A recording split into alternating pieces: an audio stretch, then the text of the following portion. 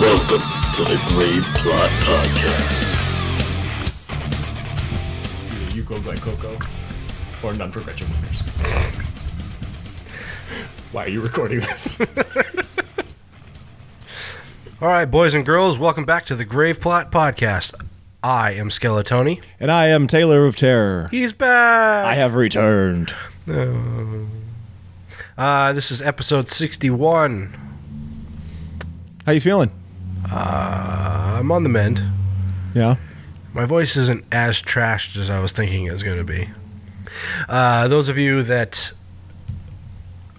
may notice that this episode came out almost a week late, this is because of me. I was sick. He was infirmed. Yeah.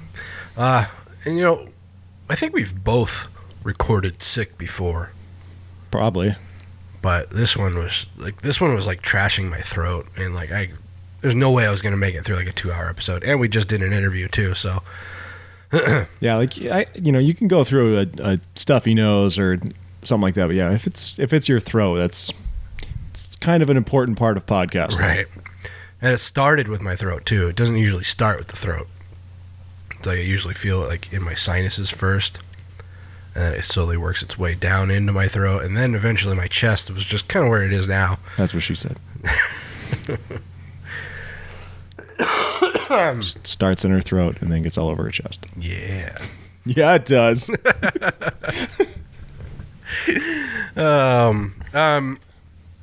Yeah, so, but I'm on the mend, and I'm making it through. Good. Just keep on trucking. Good. Good. How about you? How was your trip? It was good. It was fun. What did you do? It was fairly low key. We didn't go for any specific reason. We just first day we went and had lunch with my girlfriend's parents and my buddy Ahmet. Shout out to Ahmet. What up, Ahmet?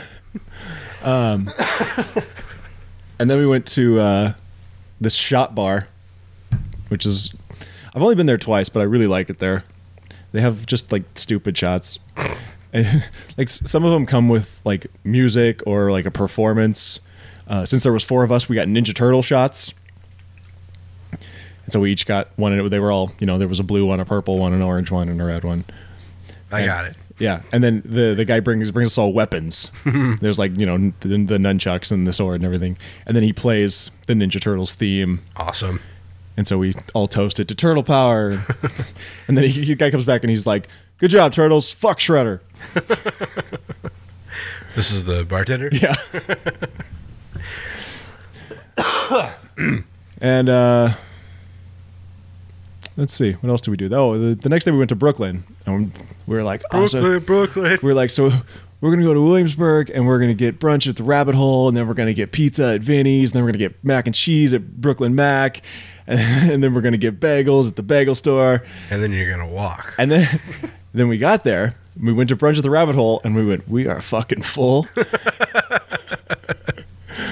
There is no room in our stomach for the rest of all these things. Yeah.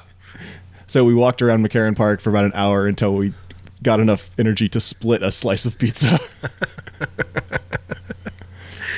Yeah, that's pretty much how it was when I went to New York, too. Well, actually, pretty much our whole trip. Each city kind of has its own little niche as far as like a kind of a specialty food. But I mean, New York especially, the pizza and bagels and all that shit, and it's like there was not enough time to do it because we were busy doing other shit, and like because we were staying in New Jersey trying to get into the city and then walk to all of our different locations and then do like eating in the middle of all those things. It just wasn't a lot of time, but yeah, I mean, it's like if we're too full, we don't want to walk. Yeah. And we're not fucking taking a taxi. And then we were like, we'll just get some bagels to go. Because the bagel store is right down the street from my girlfriend's old apartment. And we used to go there, all the time and just get a bagel. But apparently it's been discovered. Oh. And now it's like lines around the corner at all times. So we were like, fuck that. Can one particular bagel be that much better than any of the other bagels in the area? I don't know. They have rainbow bagels. Oh, that place? Yeah. Fuck off. They don't taste any different. No. Like I watched some like a news report or something about the place that makes those, and yeah, they said that all they do is put dye in the dough. Yeah. But I don't know. That's dumb. We did go see Mike Birbiglia while we were there, though. Saw that. I didn't know you were doing that. I mean, Yeah. actually, I saw tickets on your fridge here, but I didn't know they were from New York. Oh, yeah. His new show is great. Yeah. Yeah. Like, I don't know. I assume eventually they're going to record it and put out a special, but it's possibly his funniest yet. Really? Yeah. That's a bold statement. It's damn good. Sweet. Yeah. So what'd you think of the last episode? I thought it went well. One thing I have noticed about both you and your dad, and more so when you guys are together, you both talk kind of slowly. Okay. And like I said, it gets kind of exacerbated when you guys are together because you both kind of slow down to the other one's pace. Just so we're finally talking like this. Yeah. So I think, like, yes, your dad can talk a lot, but the episodes probably could be about half an hour shorter. I tried to wrangle him as much as I could. Like, I try to keep things moving. He's a storyteller, man. He definitely is. And, you know, I can't. It's good stuff, though. You don't want to cut him off. Yeah, he's saying, like interesting things. He's not just rambling. Right. Like we tend to do. Right. It's probably why people have probably turned the episode off by now. Right. But, yeah, he always says interesting things. So yeah, like you said, it's hard to cut him off. Or even when I'm editing, you know, sometimes when, you know, even regular episodes, it's like, okay, you know, one of us is talking too much and it's not really saying anything important, so I'm going to chop this part out. Yeah. With him, it's hard to find a place to do that because his stories are so interconnected and it's difficult. It's because you read so much Stephen King. Yeah.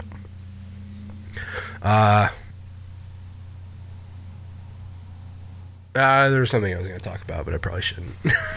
Okay. But yeah, I won't mention that. But it's good to have you back. Thank you. It's good to be back. And fuck Max. Yeah, this episode, I can't say it almost didn't happen just because we knew it was going to be delayed for a while now. Well, since the day we were going to record. Right. Which is kind of how it works. 5 days. But, I mean, like, my cold started hitting me on Friday. Like, I woke up with a sore throat, and I thought maybe it was just allergies, or I was, like, snoring all night. And so maybe my throat was just dry. But it didn't get better throughout the day. And by Saturday, it started really hitting me. And just like, okay, I'm not going to make it. So it was pretty common. Like, Friday, when I was at the movies, I texted you, and I said, you know, I'm the only person in the theater, and you were like... Right. You were like... Is it not on VOD? Yeah. I was like, no. And you're like, we may have a problem. So then, like, the next day, I told my girlfriend, oh, I guess Tony's sick, so we're not recording. She goes, is he sick, or did he just not do his homework? Truth be told, I hadn't watched one of the movies, but I intended to watch it Saturday morning. I just didn't because I knew we weren't going to record. So. But yeah, that was an interesting story. I'll elaborate when we get into that review. Anyway, so we got a couple of changes around here. Kind of changing up our format a little bit. Nothing too drastic, but we're going to try and, I don't know, loosen things up a little bit. We feel like our horror business section has gotten a little too, not scripted, but formulaic, yeah. So it's also gotten a little long. It definitely has gotten long. It's grown over the years. And that's what she said. Hey, over the years? It took that fucking long? Maybe he was on extends.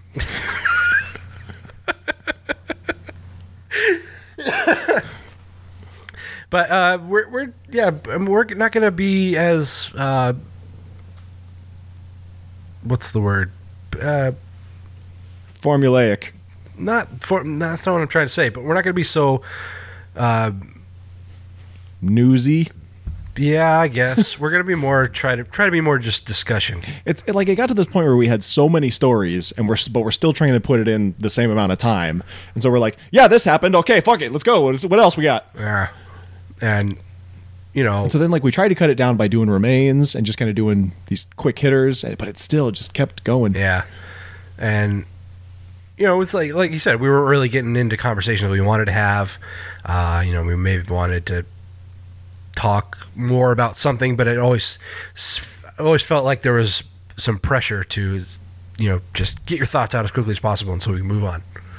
And then also the opposite, where we would talk about something and be like, okay, turns out I don't give a shit about this. Right.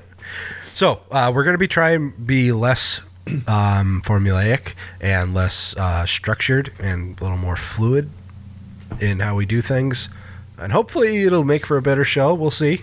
Yeah, what we're going to start doing is the horror business section. We're officially making real world horror a permanent thing. It's kind of unofficially became one, but now it's officially going to be the first part of horror business every episode. Yeah, it kind of really depended on whether or not there was a real world horror story to talk about. Yeah. There seems to be one pretty consistently. Right. I mean, eventually we'll come to a point where there won't be. I know we will. And then we'll just make something up. Yeah. And then we're going to do the top 5 horror stories of the past 2 weeks, according to us. Right. In our eyes. Anything we feel like we can bullshit about for however long. Yeah. That being said, actually, before we get into horror business, and one last little point of business, this is of course month of May. Oh, right. And that is Cystic Fibrosis Awareness Month. I talked about it briefly at the end of last episode, but we're officially here. And so are the 2016 CF Awareness Month shirts in the Grave Plot shop. And they are available for purchase for $24.99. $24.99. Or $19.99 up to size 2X. $24.99 for 3X and above. Right.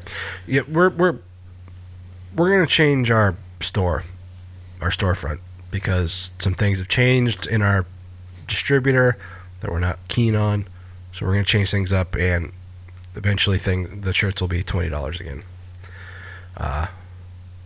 And what were the 3X ones always 25? Yeah. Okay. So prices won't change that much, but at this point, we're getting like $4 commission on a shirt. For us to get that just on our other Grave Plot shirts, that's whatever. I mean, we don't sell a lot of shirts, so any money's good money. Yeah, and it's not costing us anything. We're not making the shirts. We're not ordering a bulk of shirts, so we're not really paying anything for the shirts. Right. So that's basically just free money. Yeah. Previously, we were getting about $5 or $5.50. Yeah, something like that. $5.60, I think. Which, if you are paying attention, you may have noticed that is the amount of the donation for the cystic fibrosis shirts that you buy. That's because our commission on that, on each one of those shirts sold, goes directly to the Cystic Fibrosis Foundation. Due to some changes in the commission policy with our distributor, that has gone down. And, I, for one, I'm sure Taylor feels the same. That's just not going to fly. Yeah, I'm also not happy that the price has changed on some things. Like, if you go to our store, you'll notice hoodies are now $46. Right, and they were like $35 before or something? $39.99. Well, $40. Were they? Oh, yeah. Okay. And we actually made less commission on those than we did on the T-shirts. But yeah, that's nothing to do with us. They like Tony said, they changed the formula that they're using, and so it's just the base price is the price now. We can't change that. Yeah. Yeah, it's just a flat across the board commission percentage. Right. We used to get to pick our markup. Yeah. And we don't get to do that anymore. Right. And so, yeah, we're going to change some things up, look for a different distributor, which we're going to, hopefully by the time you're hearing this, we've already done that. We've got one in mind, and we're probably going to be changing that up here in the next couple of days, and get that going for you by the time you're hearing this episode. But back to the subject, CF month, CF Awareness Month. We did this last year.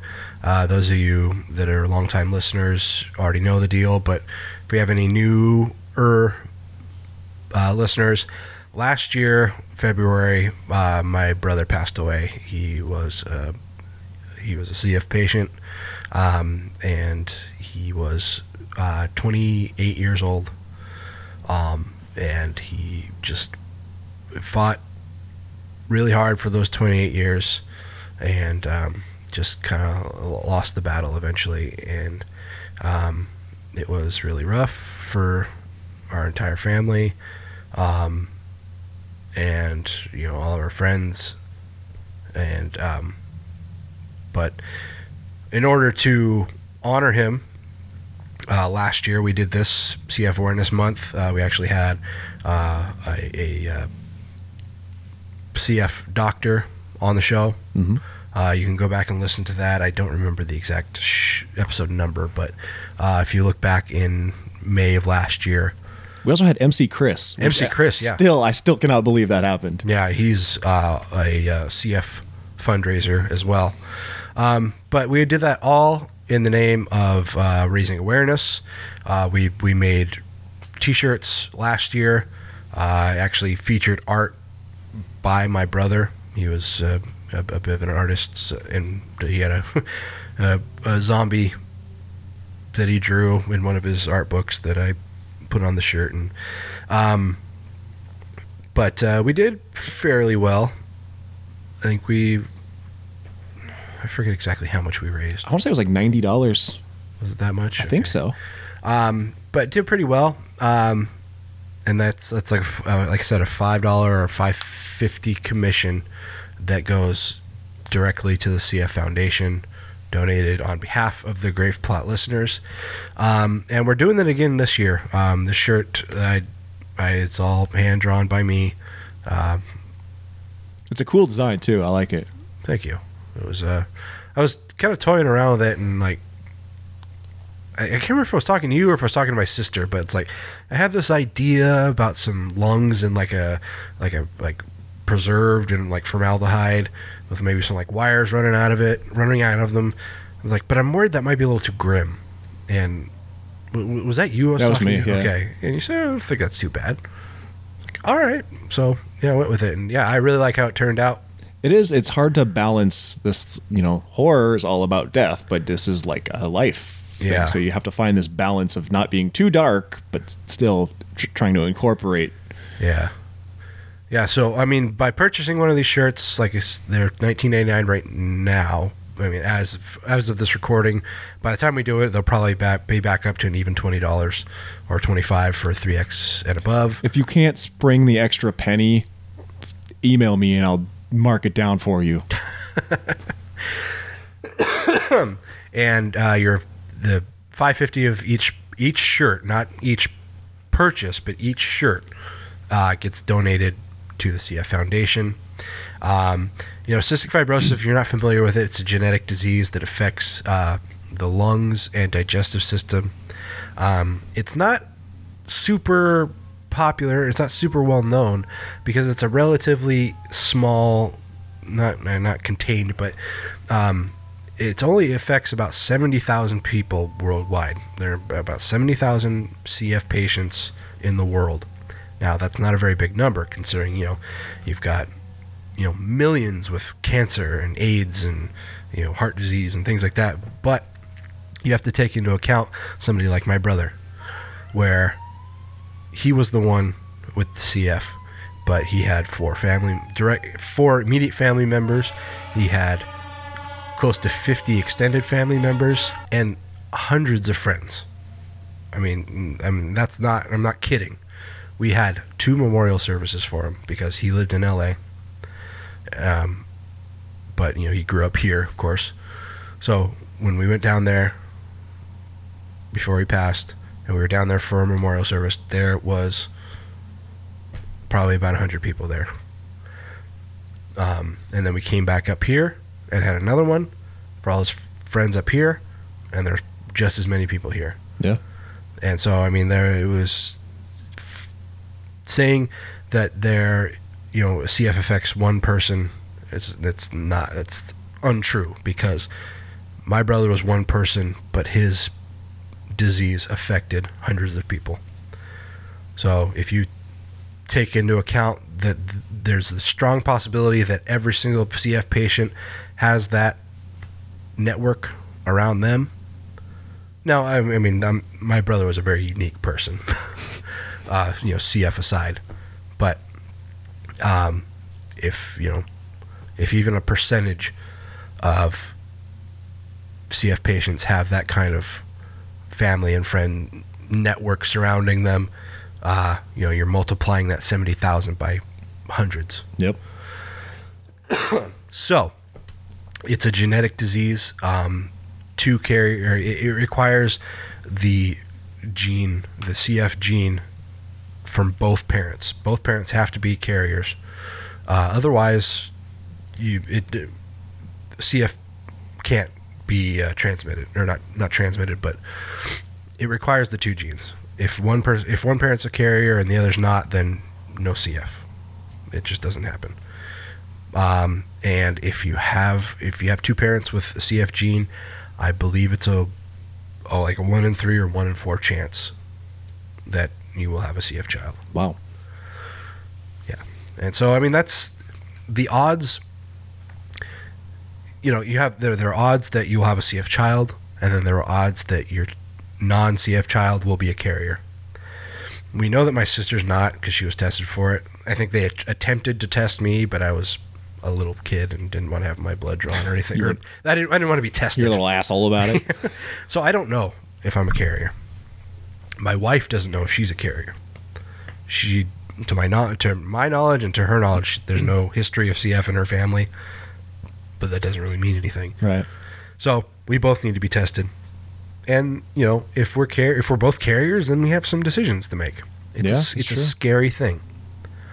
So CF is in patients, it's a relatively low number compared to other diseases, but it doesn't mean it affects a small amount of people. It affects millions of people, without a doubt. So please go to our shop, check out the shirt, and go ahead. If you like it, buy the shirt, and we will donate $5.50 on your behalf. If you don't want a shirt, or if you want to donate more, there's a link on our website that goes to Tony's brother's memorial page at the Cystic Fibrosis Foundation, or you can just go straight to cff.org and donate there. Yeah. And, please do either one. I mean, it means a lot, not only to me and Taylor, but to my family and to every CF patient around the world, and every friend and family member that they have too. So, it's not much, but it does a lot. So, please check it out and help out where you can. All right. So, moving on from there, I think we can go ahead and jump into the hopefully new and improved horror business.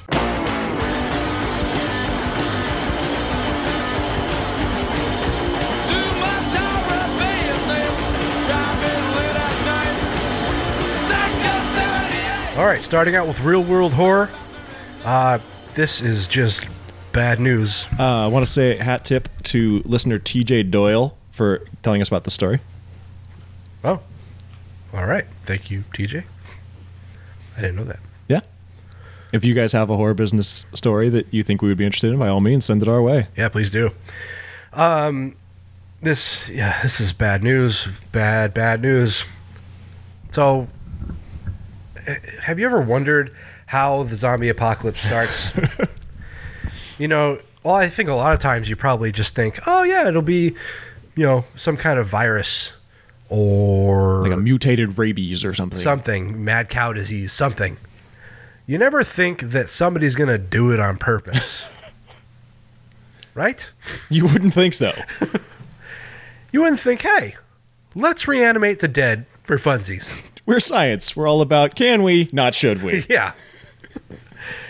But that's not stopping some, what's this? Do they have a name? BioQuark? BioQuark, yeah. Who named their company that? That's a bad idea. Philadelphia-based company, BioQuark. They're a biotech company. They've been granted permission. Now, somebody gave them permission to do it. Let's keep that in mind, too. Granted permission by the Institutional Review Board in the U.S. and India to stimulate the nervous systems of 20 brain-dead patients in order to restart the brains. Now, you may think, oh, well, that's good. We can bring brain-dead people back to the world of the living. Because, you know, just because they're brain-dead doesn't mean they're actually physically dead. Sure. But this is a slippery slope, folks. Indeed. Because this leads to, oh, well, you know, if we can reanimate or if we can reactivate brain-dead patients, why can't we just reanimate all dead patients? What's stopping us? Yeah. What's stopping us? We're science! It's called the Reanima Project. Tell me that's not something from a movie. It sounds like something out of Resident Evil or something. Exactly! That's fucked up. Fucking Reanima? Really? Why? Yeah, why? That's all you need to say. I don't want this in my country. Do this somewhere I else. want this anywhere. Well, if it's like on let's say Australia. I don't have anything against Australia, but let's just say Australia. Because it's an island? Because it's an island. Surrounded by lots of water. And to the best of our knowledge, zombies cannot swim. Well, according to the zombie handbook, yeah. Right. There have been some rumors that maybe they can walk. Well, rumors. There's a school of Word thought. on the street is. There's a school of thought that zombies can walk on the sea floor. Thank you. But the salt water would deteriorate their bodies faster. And probably the shark-infested waters Good point. would have an effect. Zombie. Right. Zombie versus shark. Yes. But then zombie sharks. Oh, fuck me. Oh, God. We can't let sci-fi Do not channel. let Asylum listen to this episode. Zombie shark Sharknado. Oh, God. Zombie Sharknado. Zomnado. So, I mean, I guess what they're doing, I mean, like the actual things they're planning to do, The actual Reanima project. it doesn't sound that bad. Oh, it never does. Yeah. I mean, It always seems like a good idea. it seemed like a good idea at the time. But they're going to be injecting the brains. I'm way too far away from my mic. They're going to be injecting the brains with stem cells, which, I'm all for stem cell that's one of the research. methods. They have 3 different methods they're going to do. Oh, I thought this was all... Oh, well, it's a combination of therapies. Okay. I thought this was like a 3-part treatment that they were going to be doing or something. Oh. But they're going to be injecting the brain with stem cells. I'm all for stem cell research. Me too. Stem cells are amazing, and it's pathetic that the government can't seem to organize on that.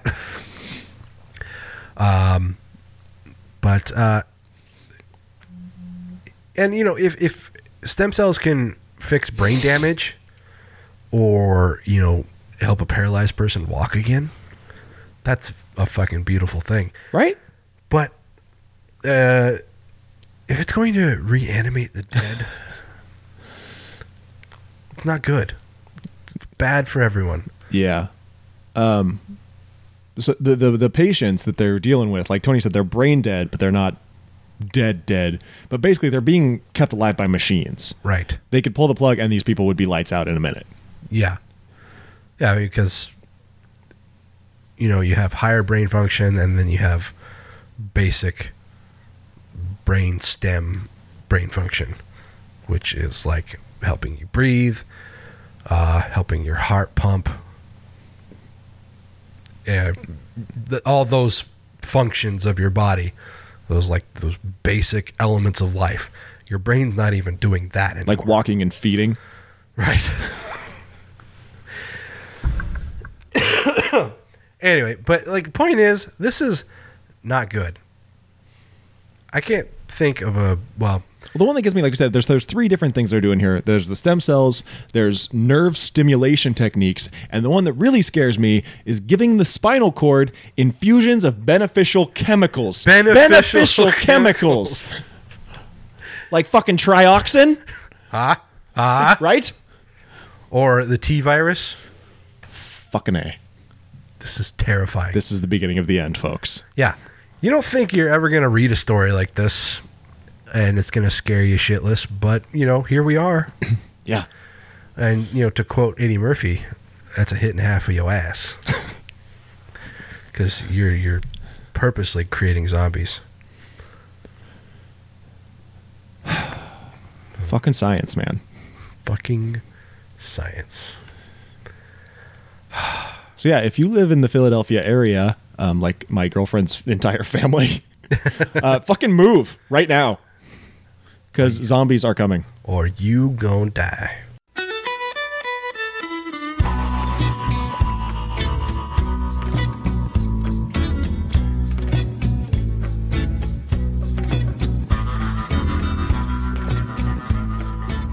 So From Dusk Till Dawn Season 3 is moving along.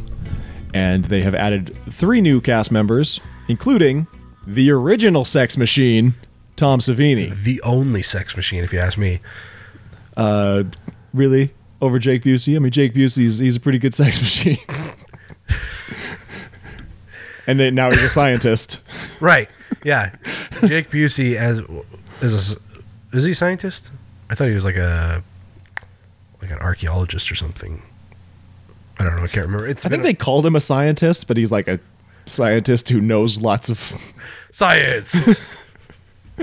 He knows all kinds of like sciencey things. Shut the fuck up and let me talk.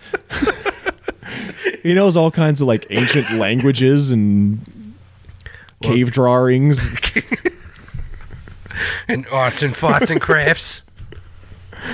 And now he's a fucking vampire, so he just is like powerful too. Yeah. It's interesting. Fucking shit. So yeah, Tom Savini's joining the cast. He's not going to be playing Sex Machine. He should play like Sex Machine's dad, the original Sex Machine. Yeah. And he can have the cock gun. Yeah.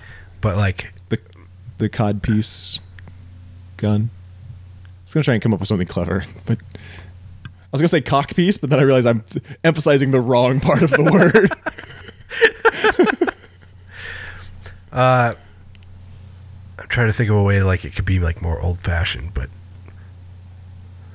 it's already like a revolver. Yeah. So, I don't know. Instead, he's going to be playing Bert. Bert. A retired demon hunter who smokes more medical marijuana than he sells. So does he work at a dispensary then, or? I guess. But I mean, what's the medical marijuana business in Texas like? Fuck if I know. I don't know. It doesn't seem like a very pot-friendly state. It's true. I mean, government-wise, anyway. Yeah, I'm sure the people will love it. probably. I don't know. I've never been to Texas. Me neither. I bet Austin. There's fucking a lot of potheads in Austin, I bet.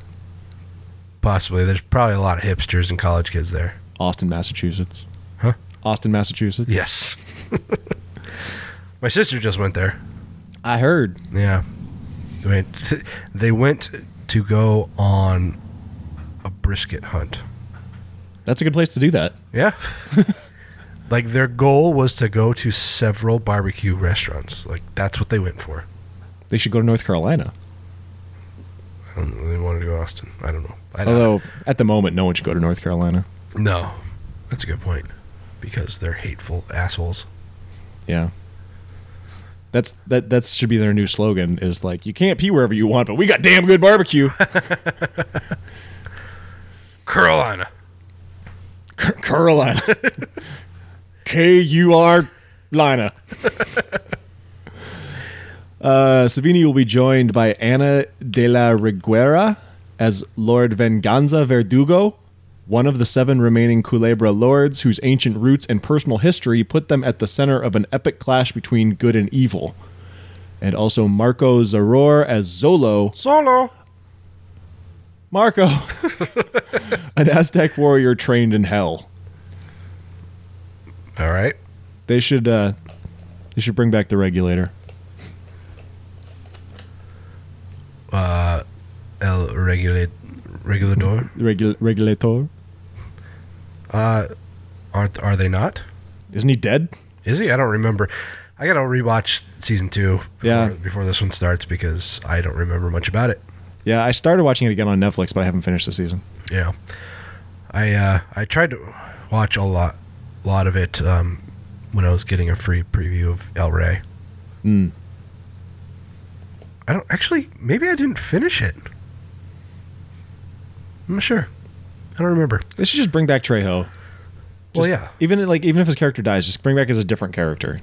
He plays different characters in, like, he played different characters in the Desperado movies, or El Mariachi. Yeah. I mean, he's playing a different character than he played in From Dusk Till Dawn. Yeah. The movie. So fuck it. Fuck it. No, bring it back as Machete.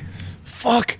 Fucking crossover. Yes. Oh my God. There it is. Oh, my pants just got tight.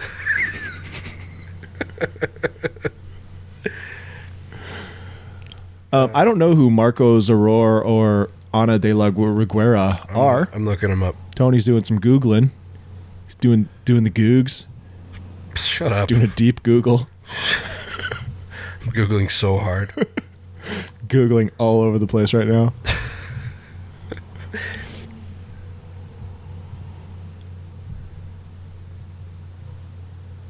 Oh, yeah, she fine. Anna? Yeah. Let me see. Oh, she's naked. Wait, no, that's not her. Never mind. Who's this? Let's focus more on this one. You should cast her instead. Whoever she is. There's two. It's a different Ana de la something. De La Soul. Reguera.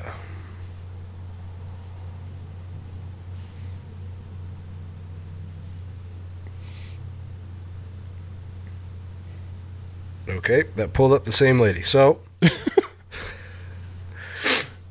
yeah, that's her. Yeah, she fine. Let me see that naked picture again. I'll be right back.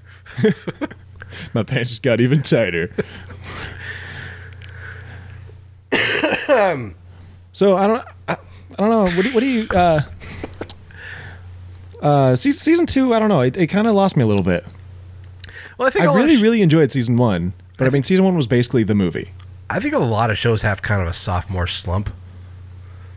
Like, it seems like a lot of shows, you know, they come out so strong, like strong out of the gate in the first season that. And then season 2, they go to a fucking farmhouse and don't do anything for the entire goddamn season. Yeah, exactly. I think a lot of shows. But that finale, though. And the girl came out of the bar, and I was like, what? But a lot of shows deal with that. I mean, not all of them, but a lot of shows do, because I feel like they kind of shoot their load in the first season, and then they're so surprised that they get a second season. They're just like, oh shit, okay, we got to come up with some new ideas. And then, you know, by the third season, hopefully they make it past the second one. You know, they start finding a flow and, you know, actually coming up with some consistently original ideas. So. Yeah. So I think it's really just a matter of can they make a decent enough show to get renewed for season 3? Well, they already have. So. Yeah, so, I mean, here's hoping for the best. I don't know. Like, I really liked the regulator storyline, but the whole thing with, like, Scotty, I don't know. It didn't... They should have just killed him like they did in the movie. Yeah. His character is irrelevant. Yeah.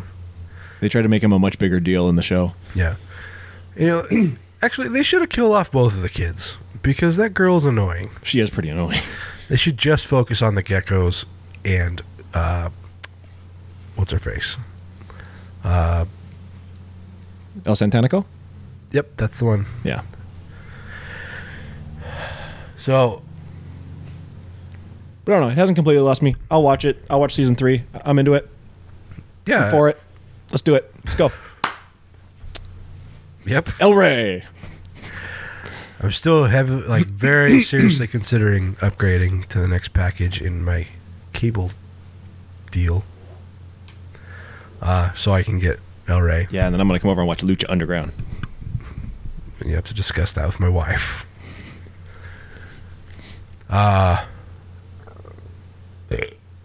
Comcast is fucking Yeah, it is. rip off, man. Jesus Christ.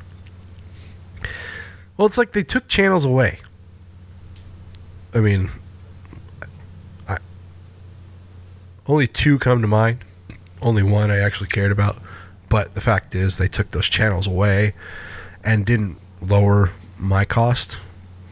Well, here's my problem. Is they keep telling us, oh, we can't do a la carte cable because there's all these networks that no one will watch, so we have to bundle them. That's your fucking problem. Yeah. I don't want to pay money for a channel I'm not going to watch because you picked a channel that no one's going to watch.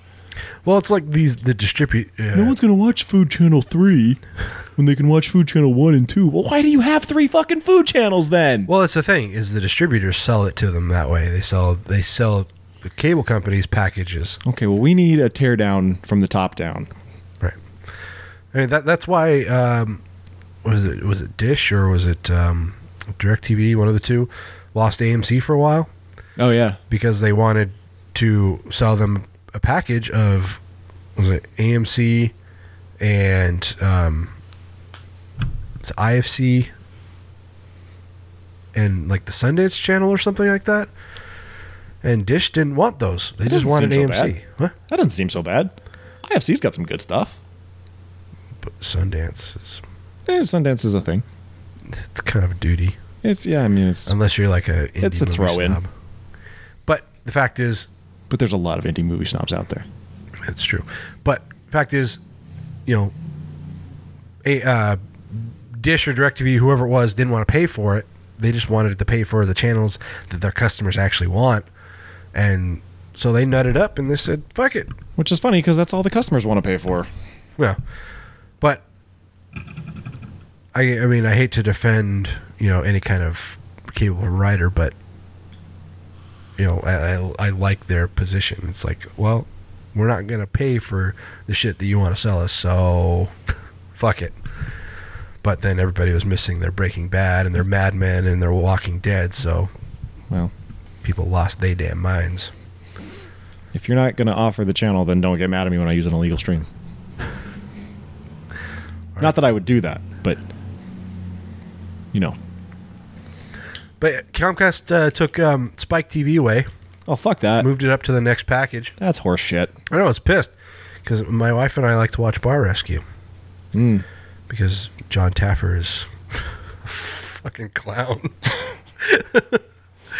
But yeah, bumped that up to the next package, and like we kept trying to watch it on demand, and it kept saying, "Oh, well, you have to have a subscription to this channel." Like, we do have a subscription to this channel. So it wasn't working, so I finally got on and talked to Comcast and basically said, what the fuck? So, oh, well, that channel's been changed to the digital preferred or whatever package. I said, well, we had it a week ago. They didn't give you any kind of warning or anything? No. What the dick? They said, well, like they said,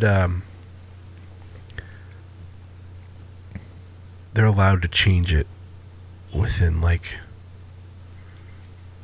however many weeks or days of a billing cycle or something to that effect. It's like, well, okay, well, you didn't adjust my bill for all the channels that you took away, so why don't we go ahead and do that? Did they? Yeah. Oh. The person, I think, was trying to talk me out of it, like basically saying it wasn't a big deal because, like I said, the channels that they took away, it's like it's this percentage of your bill, so it's like 50 cents a month or something like that. I'm like, okay, deduct that off my bill. Yeah. So It's the principle of the thing. Yeah, exactly. It's like you're stealing from me is what you're doing. Yeah. So yeah, I told them they actually added up the full year or what it would be for the full year and just deducted it off that one bill, but still. Fuck it. Yeah. I got what I wanted. Yeah. So yeah, get El Rey so I can come over and watch From Dusk Till Dawn. This thing. And Lucha Underground. Okay. I'll go home and tell my wife. Okay, we're going to upgrade to the next cable package because Taylor wants to watch wrestling. Yeah. Prorate the amount of 2 shows and I'll pay you for it. Okay.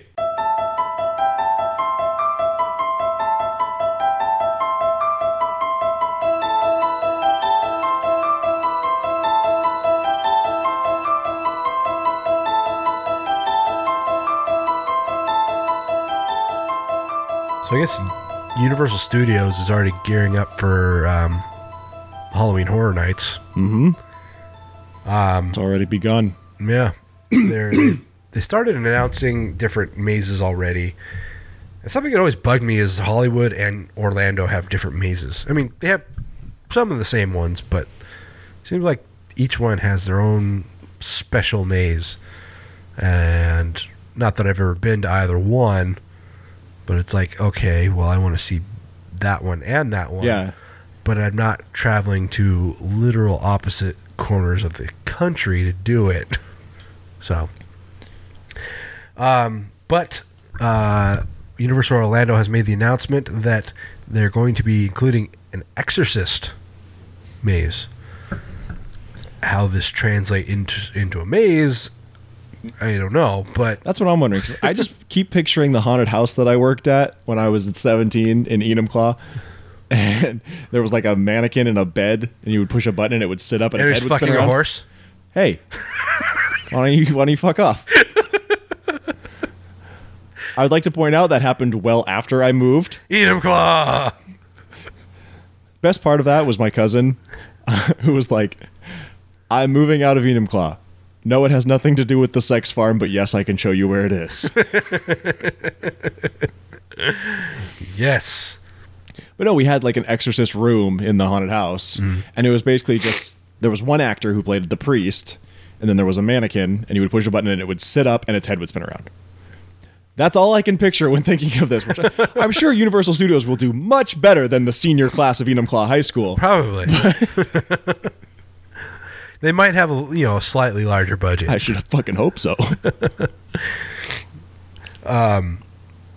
Let's see. Was this a press release, I assume? Probably. At Universal's Orlando Resort, guests will see, hear, feel, and even smell.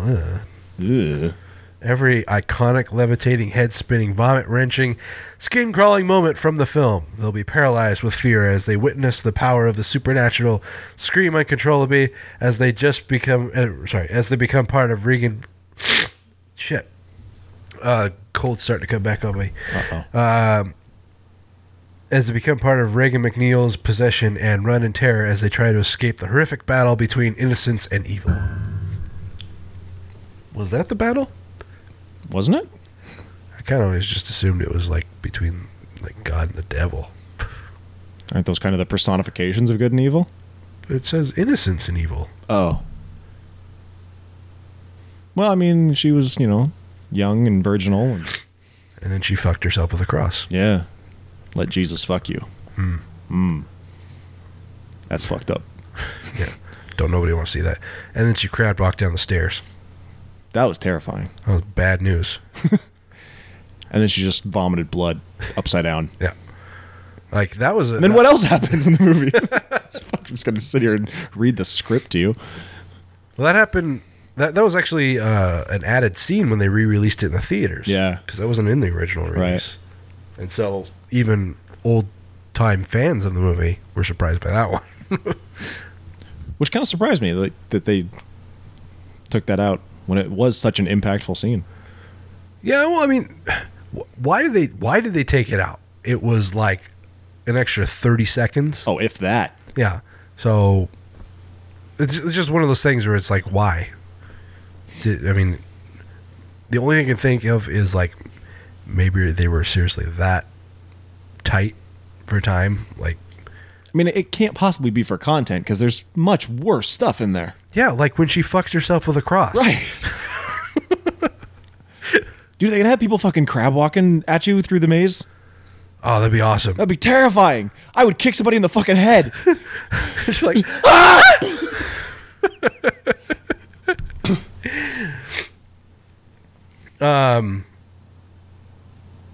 let's see, Universal Studio. Oh, okay. So Universal Studios Hollywood is also doing this too. Okay. Their Exorcist maze will resonate as a real-life interpretation of the demonic film, daring Halloween Horror Nights guests to live the nightmare experienced by a tortured Reagan and her determined mother. The maze will recreate some of the film's most haunting scenes, ushering guests into its unparalleled terror. As if their very souls were possessed by the devil. We're the devils.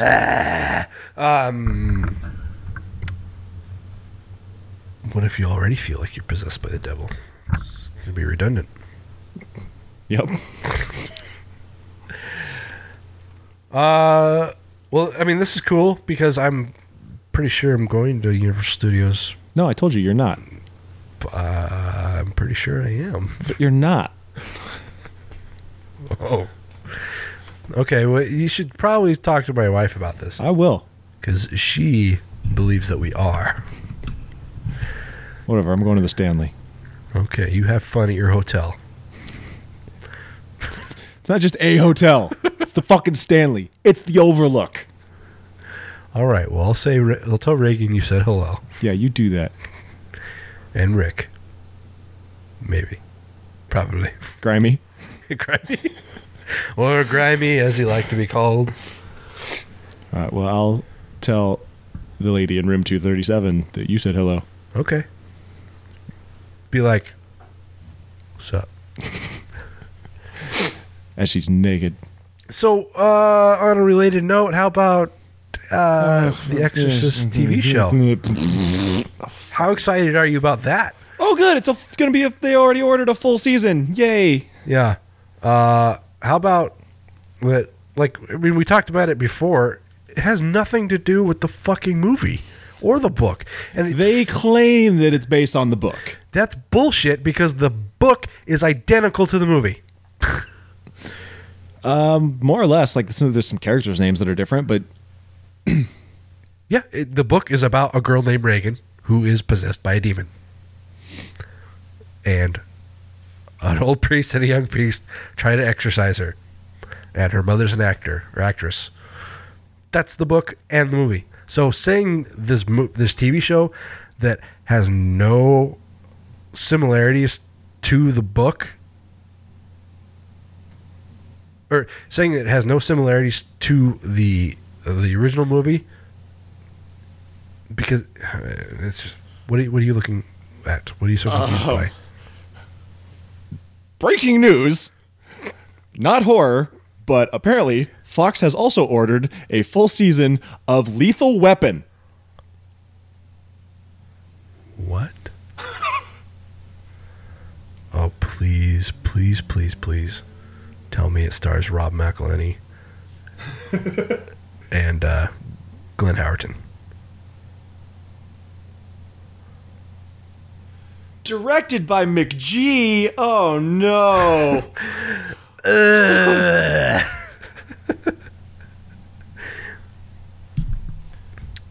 Oh, God. I don't like any of this. No.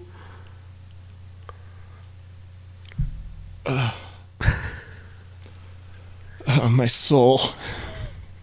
My heart hurts. Yeah, and if you guys are interested, you can head over to Bloody Disgusting and get your exclusive first look at the Exorcist series, which is just Gina Davis looking up at a camera. And looking like a dude. She looks like a dude, doesn't she? No. You know. Not really. You know. There it is. There's your exclusive first look. Oh, hey. Actually, it's probably not exclusive, because if it was exclusive, they would have put the word exclusive all over the place. Even if it wasn't actually They probably exclusive. would have watermarked the picture, too. Oh, speaking of the Stanley, backtracking a little bit, apparently The Shining's coming back to theaters. Yeah. Saw that. So is Ghostbusters. Yeah, I'm pumped about that. Yeah. We're going to that. Fuck the remake. Even though that's total, like, it wasn't really an argument, but I kind of got in a thing online with some people about that, about how that's just a marketing ploy to get people like, Oh, sure it is. excited or pumped about the remake, and it's like, dude, no. So the Exorcist TV show is described as a propulsive serialized psychological thriller following two very different men, Father Tomas Ortega and Father Marcus Lang, tackling one family's case of horrifying demonic possession and confronting the face of true evil. That has nothing to do with the book. Except it sounds like there's two priests. There's okay. You got me there. They're probably both young and attractive, though. Right. Especially Father Tomas. He's probably like a sexy Latin type. It's this guy. It's the guy in the first look, Alfonso Herrera. Okay. Doesn't look like a priest there. No. He's wearing a flannel shirt. Was it flannel? It looked like a big itchy sweater. What the fuck was that? It was like a burp and a hiccup all at once. Kinda. It was kind of like that, yeah.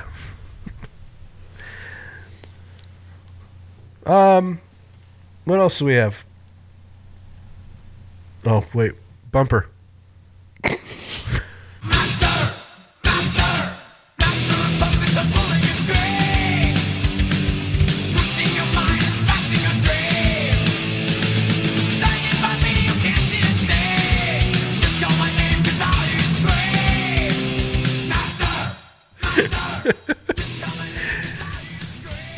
So this is an interesting story.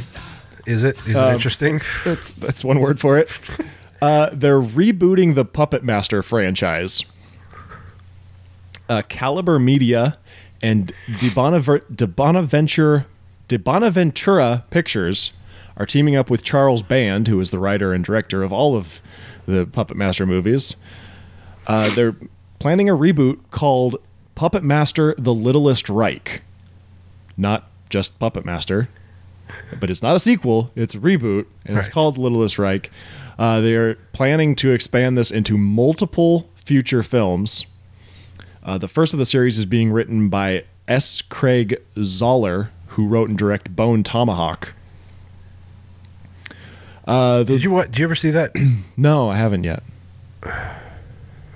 I heard it's like fucked up, but Like the parts, damn it. Sports Center.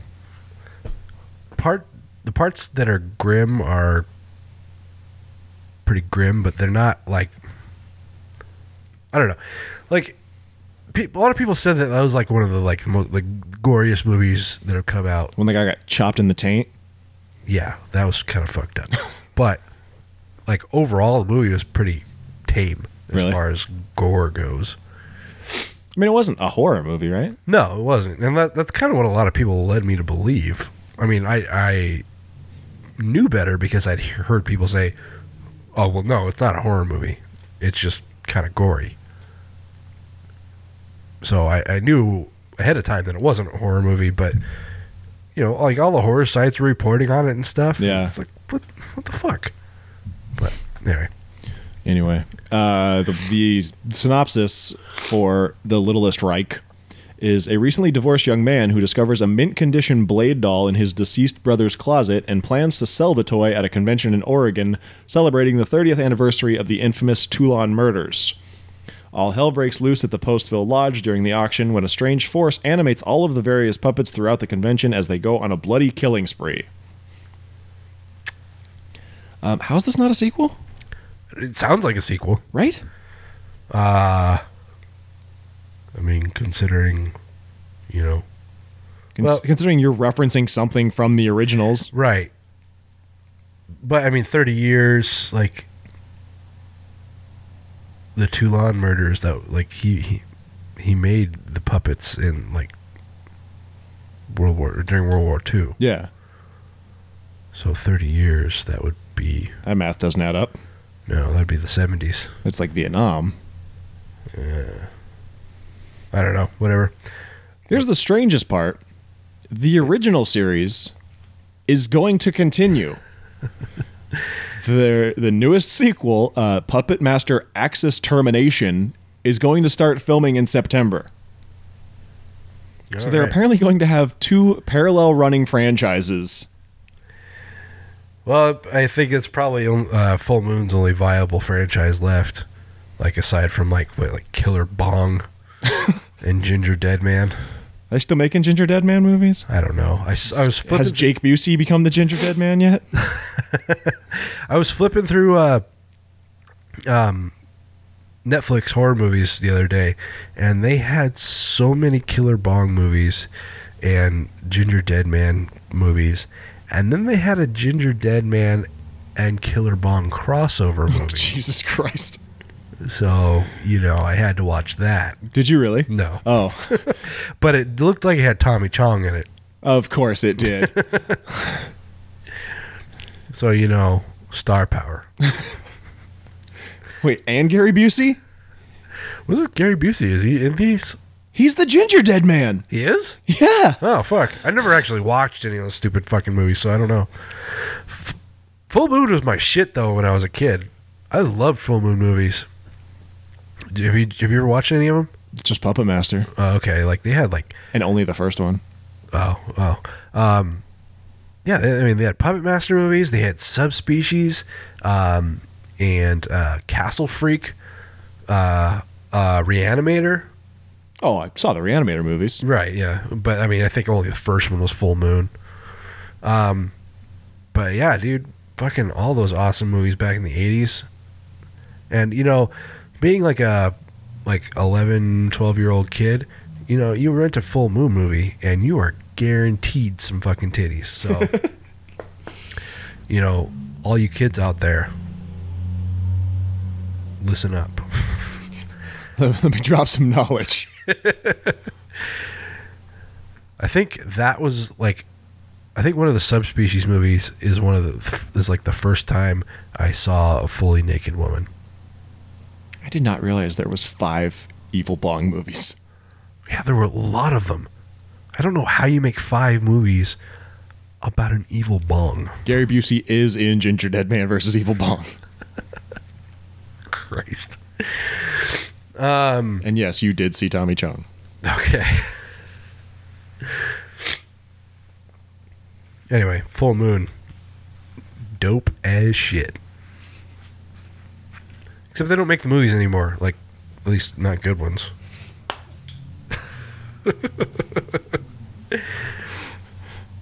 Of course, that's the first picture that comes up when you Google Gary Busey. Right, why wouldn't it be? I'll bet that's like the second, third, and fourth picture, too. Or something very similar to it. Yeah. God, what were some other awesome Full Moon movies? Pre-Hysteria. I never saw that one. Oh, Head of the Family. That was a good one.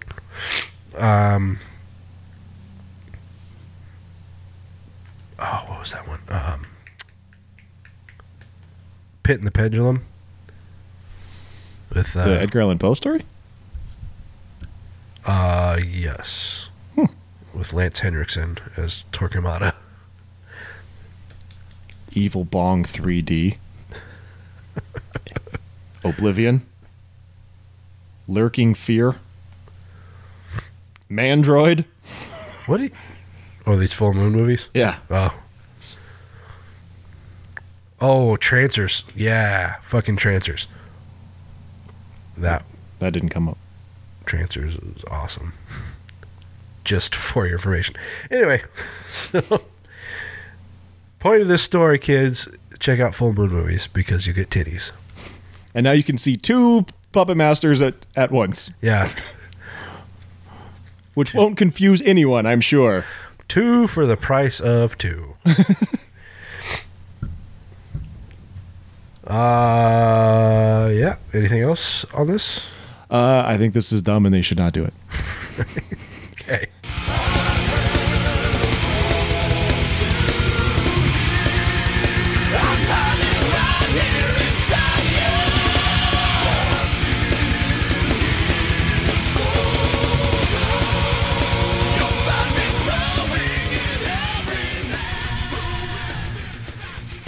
So they're making a Mummy remake.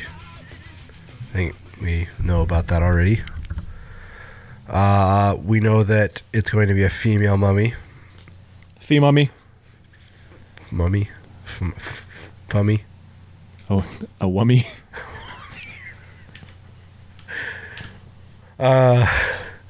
And we know that it's going to have Tom Cruise in it as the littlest Navy SEAL.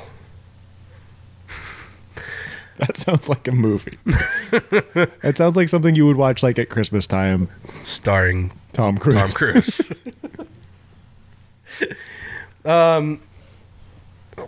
So, when you hear this, what do you think is missing from this movie? Aside from... Some fighting around the world. Yep. I was going to say, of course we need Dr. Jekyll and possibly Mr. Hyde in this. Because why wouldn't you?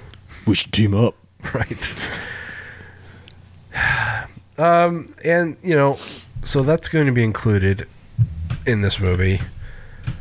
And like Taylor hinted, it's going to be Mr. Gladiator himself, Russell Crowe. We don't know why. He's going to hit the mummy with a phone. Oh my God, it's Russell Crowe! Crowe is portraying Dr. Henry Heckle. Yep. Henry. That's a name. Portraying Dr. Henry Jekyll, a Royal Society Fellow. So, what does that mean? He's prim and proper. He's a dandy? Indeed. Yes. Flourish the pinky.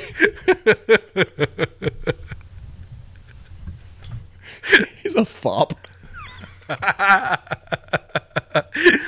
You know, we know this is taking place in modern time, so he's gonna probably still walk around in like bloomers and a powdered wig. All right, I'm kind of sold. Just to see him commit career suicide. And as we said, Tom Cruise is playing a Navy SEAL, which is a joke in and of itself. A Navy SEAL hunting terrorists. Right. Well, I guess you could say Egypt. That would make sense. You would think. Now, here's something interesting. New Girl star Jake Johnson. Of Let's Be Cops fame. Right.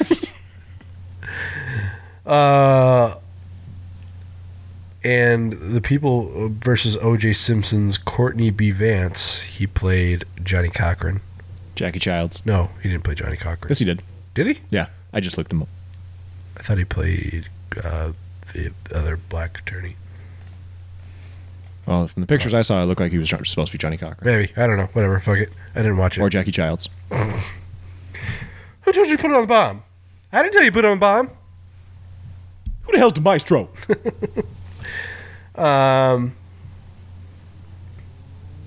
But yeah, so Jake Johnson's in this.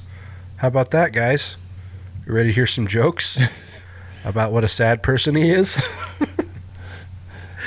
I like him. I like him too, but he's kind of a one-trick pony.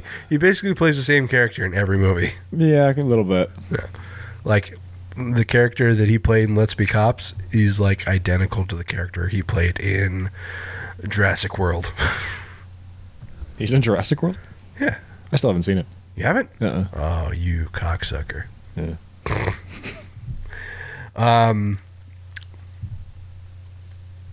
Yep. So, let's see. Russell Crowe said, because we're all interested in what he has to say, this is one of the more designed to serious... Wait, this one... God damn.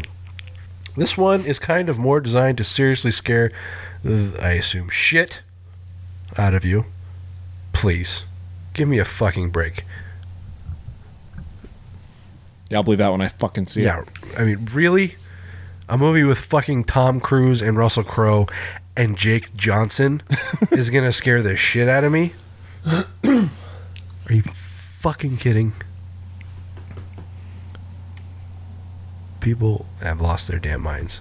Russell Crowe has lost his damn mind. That happened a long time ago. This is probably true. I mean, Tom Cruise, too. I mean, he lost his shit in the 80s. Yes. Jake Johnson, I mean, bless his heart, is just trying to get paid. And in what should be a surprise to absolutely no one, Universal plans on spinning this off into a standalone Jekyll and Hyde movie, which will probably feature, I don't know, Frankenstein.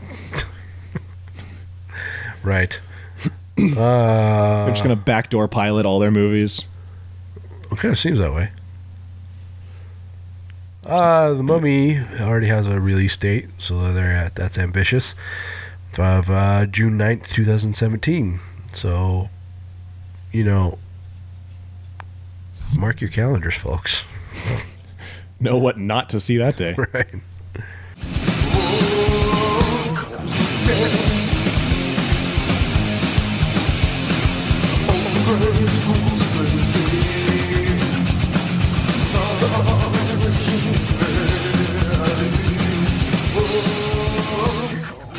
So a while back, we mentioned that Day of the Dead was being remade.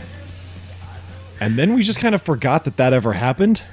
Yeah, because I think we're still in this frame of mind where it's like, well, we want to forget the first remake. Yeah. So let's not remember that it's being remade again. I think we just kind of assumed that it was tabled or trashed, or they just didn't fucking care because no one else did. But apparently not. It's moving forward.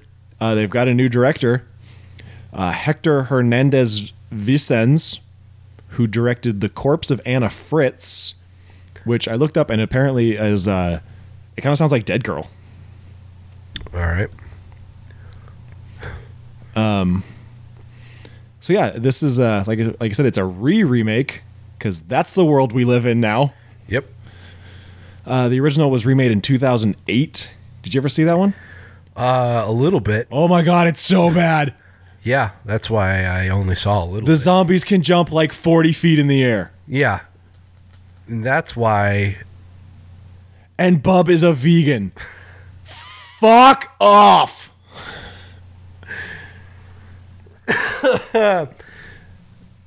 Man, just bad decisions left and right with that one. The only good part of that movie was Mina Servari. No.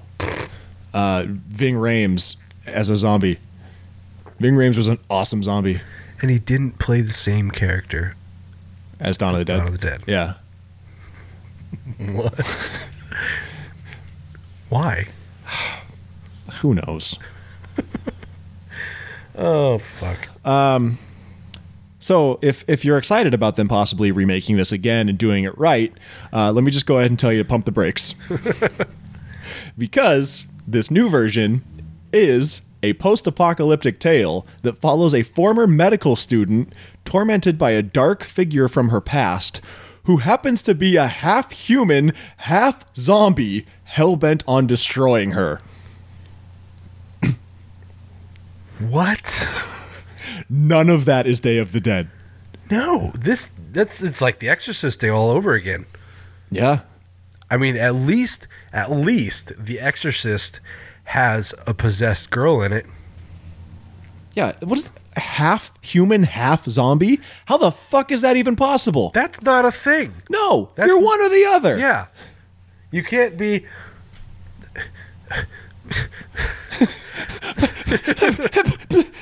That's like saying you're fucking... It's like saying you're half alive, half dead. Yeah, literally. So what? He's in a coma? So it sounds like there's no bunker. There's no military. No. There's no bub. Unless that's the bub. Maybe. But Bub was supposed to be kind of sympathetic. Probably not so much. Not if he's hell-bent on destroying her. Yeah. It's hard to sympathize with people that are hell-bent on destroying your main character. Right. Unless your main character is a prick. Kind of like if there was a movie about you. That's right. Why? I turned this into hate. This is the Hate Taylor podcast. Fuck me. Fuck you. Anyway.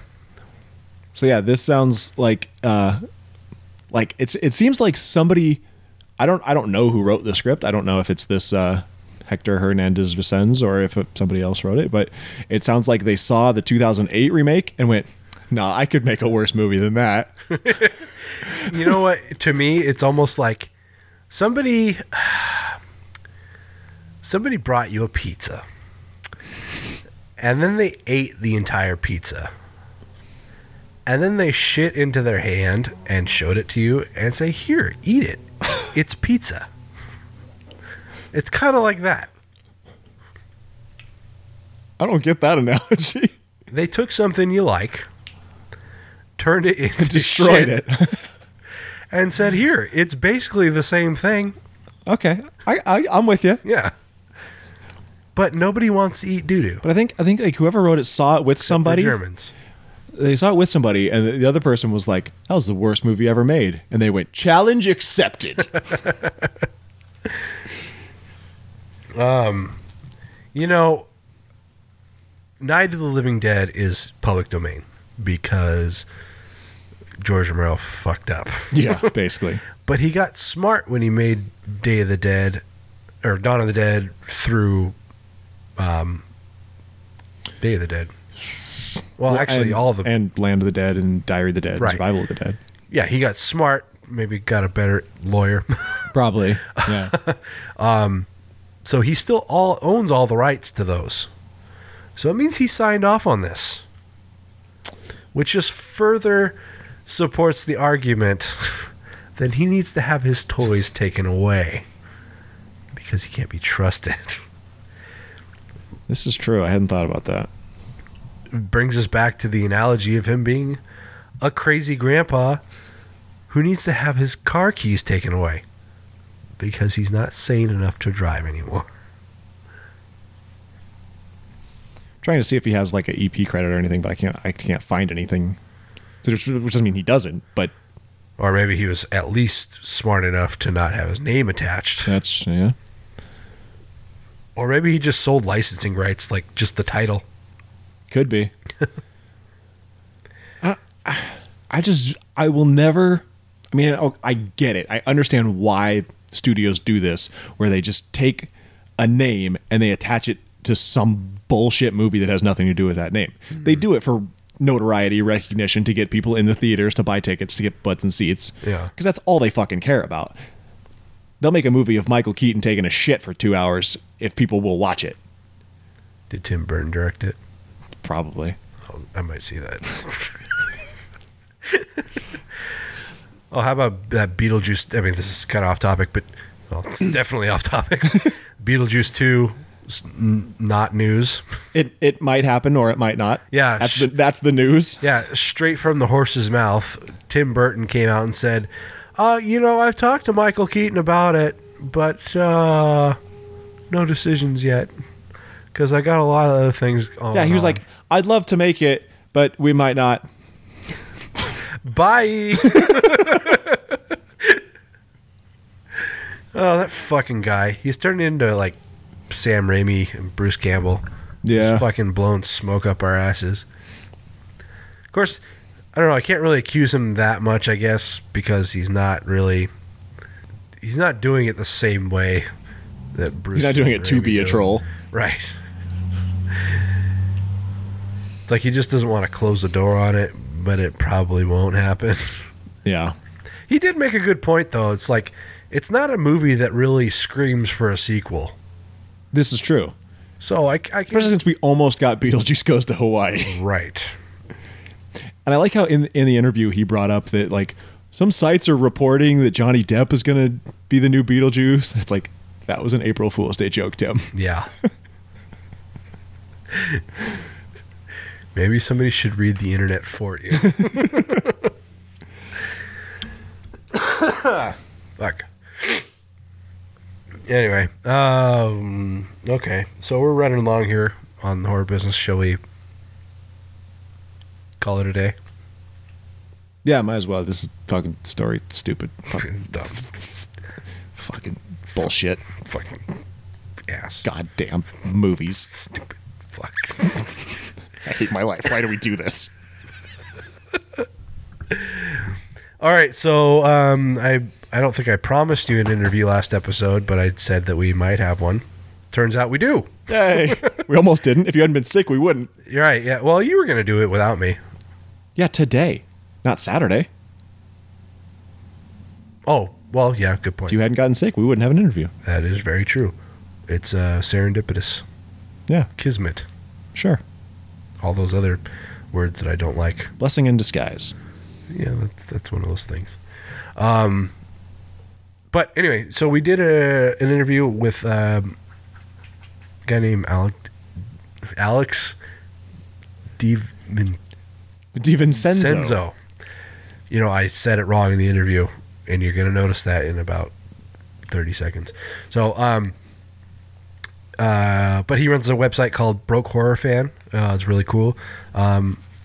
After the interview, you should go check it out. But before that, let's go to the tape.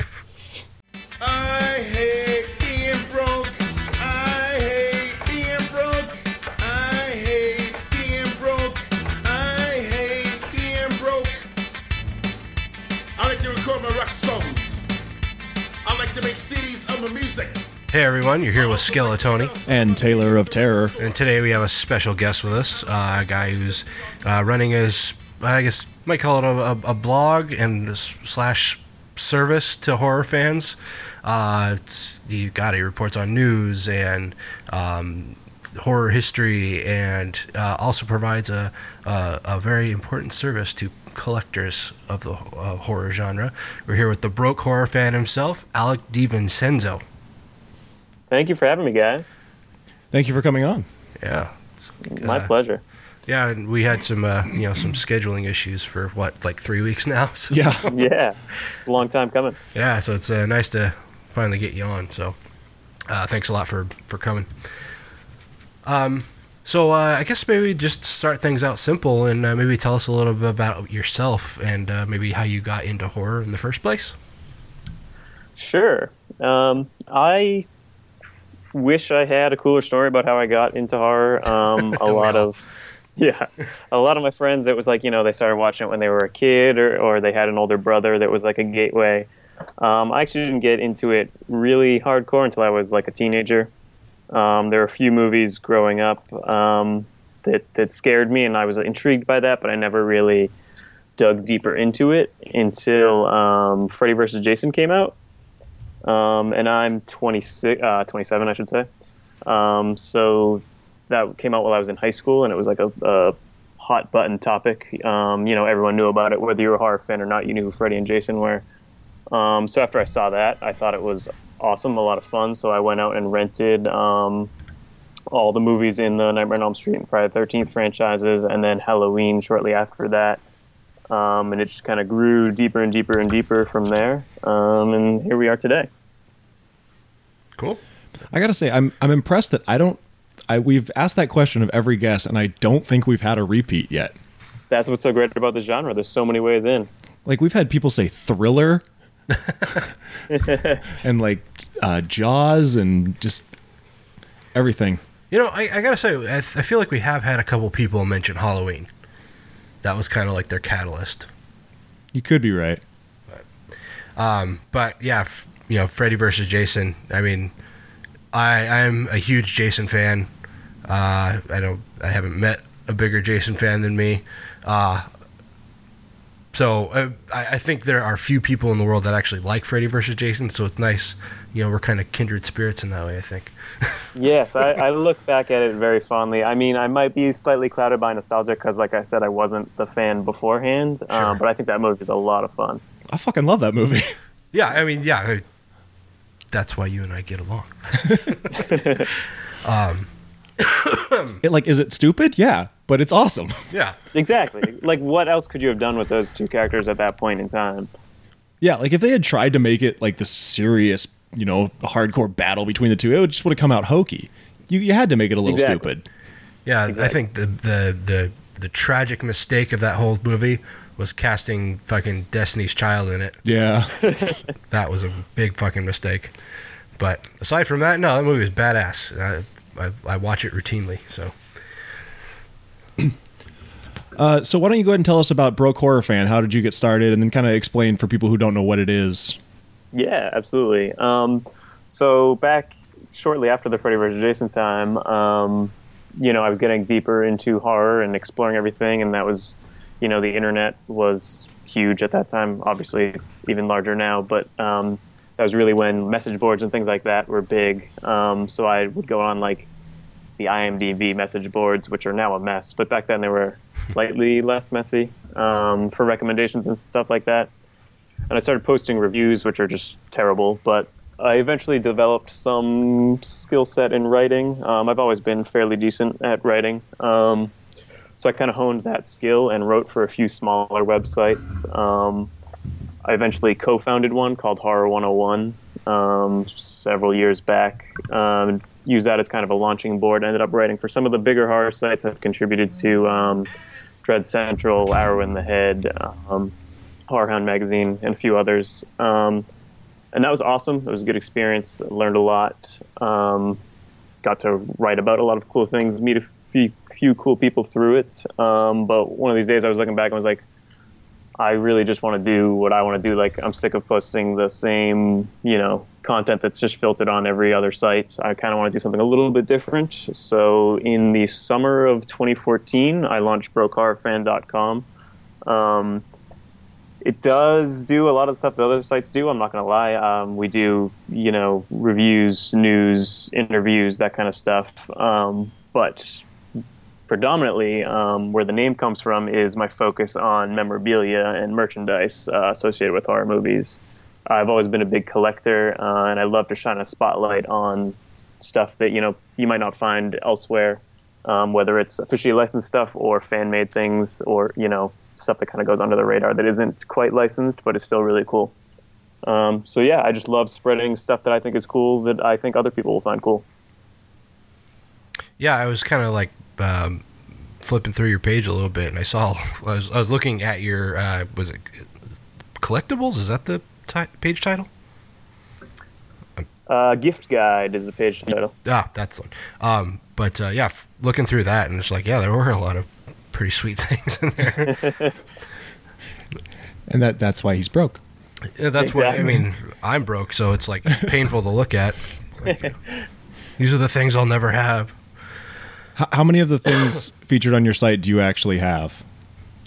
An unfortunate few. There's a lot of stuff that I can't resist, but there's also, only so much money and space to have.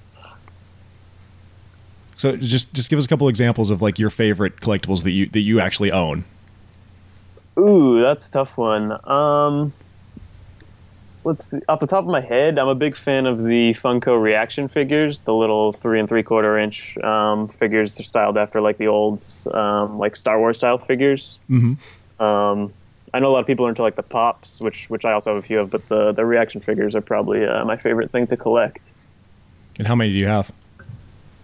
Probably about 20, 25. Not bad. Yeah. Yeah, Tony and I are both into the pops. I just recently started collecting, and I'm just trying to get as many of the horror-related ones as I can. I've got 3 shelves full so far. It's a slippery slope. Well, yeah, because once you start getting into the collectible ones, it's they get into the 3 digits, and you're like, I just can't justify that. Yeah. Yes. See, that's what's good about the reaction figures. They're like $10 a pop. You can't go wrong with it. Yeah, like I started out thinking it's like, oh yeah, I'm gonna get all these horror ones and it's gonna be awesome. But then for some reason I started getting more like superhero ones instead. I don't know what happened. But yeah, so I'm building my collection, which is getting rather large, and then my wife found out that they have like Harry Potter and Friends and stuff, and so she started. Yeah, they're doing everything. So. They just announced like Golden Girls, which is crazy. What? Right? Yeah. Yeah. I saw. Which I mean, more power to Golden Girls fans. Don't get me wrong. It's just funny license. Thank you for being a friend. I was just looking through their upcoming figures today, and like they've got like Ferris Bueller and Cameron Fry coming out. Uh-oh. Yeah. My girlfriend's going to want those. Me too. And you really want the Lady Gaga one from American Horror Story, right? Yeah, totally. Fuck off. I really wish I would have gotten the Egon Spengler one before Harold Ramis passed away. Right. Yeah. Yeah. Because now it's like $60.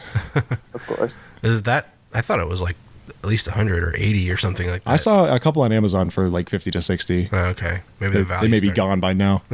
So, sorry, I lost my train of thought. No problem. Taylor, pick up slack. So you talked briefly about contributing to some of the other genre sites. How did you get started with those, and like what kind of stuff did you do? Did you just do movie reviews, or was there other stuff too?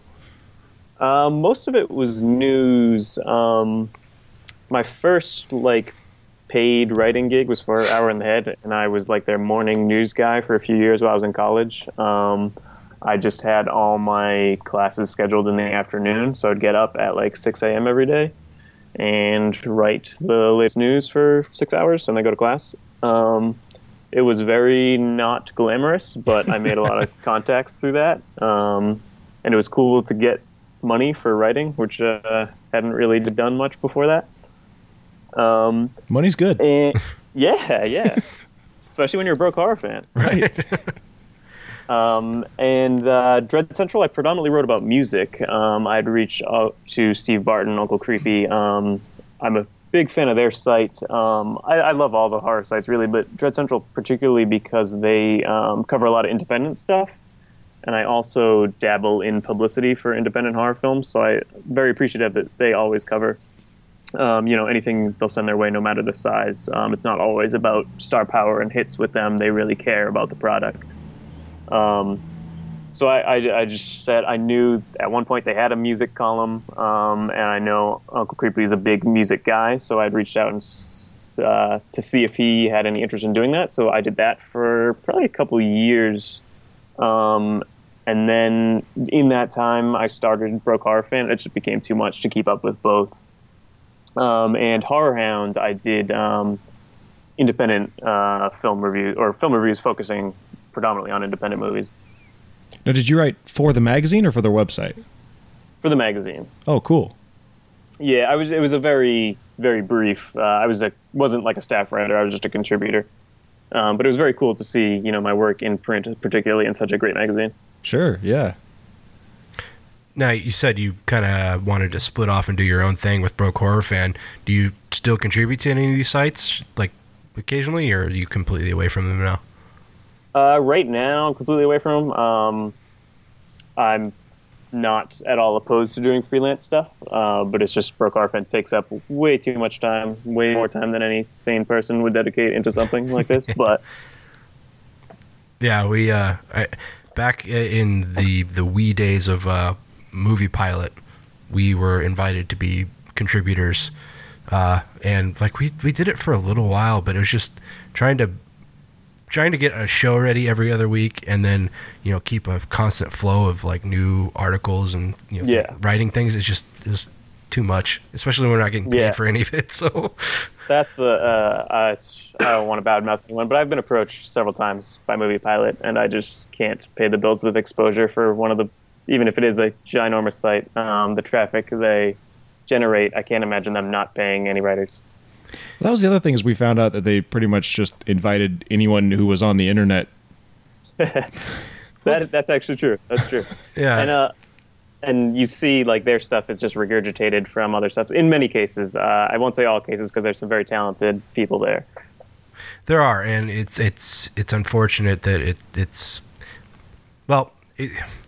kind of definitely become a place where fans can come and talk about like fan theories and stuff, but it's really strayed away from actual news and journalism. Yeah.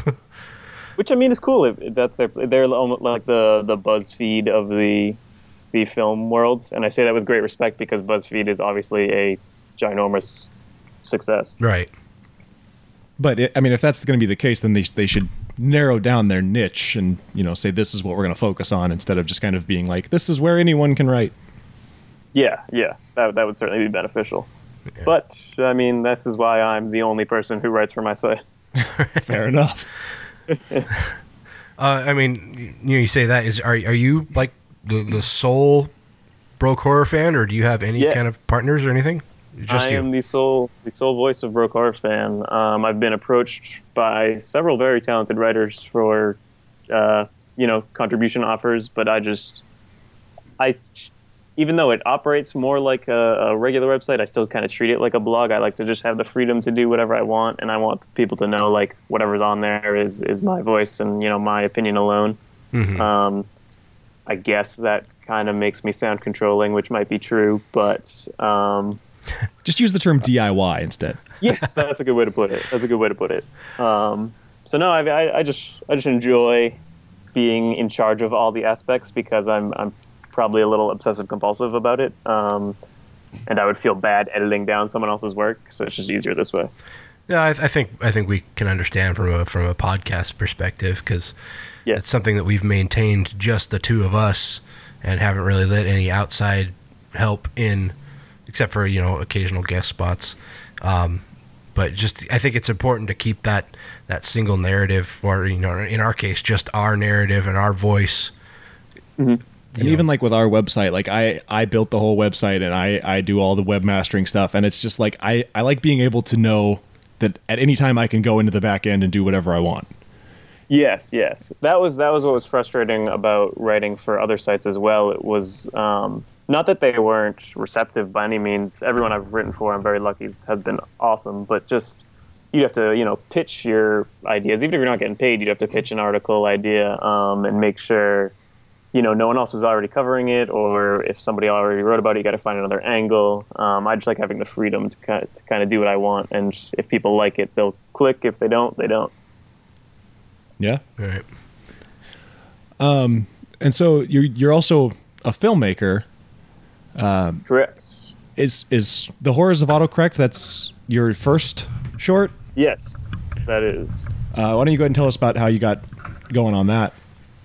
Yes. So when I'm like into something, I kind of dig in real deep. So it all spawned, like I said, from Freddy vs. Jason, and then I kind of, as I was writing for the horror sites in high school, I also got interested in the filmmaking aspect. The guy who I ran Horror 101 with was also a filmmaker, so I was kind of like, oh, that's pretty interesting.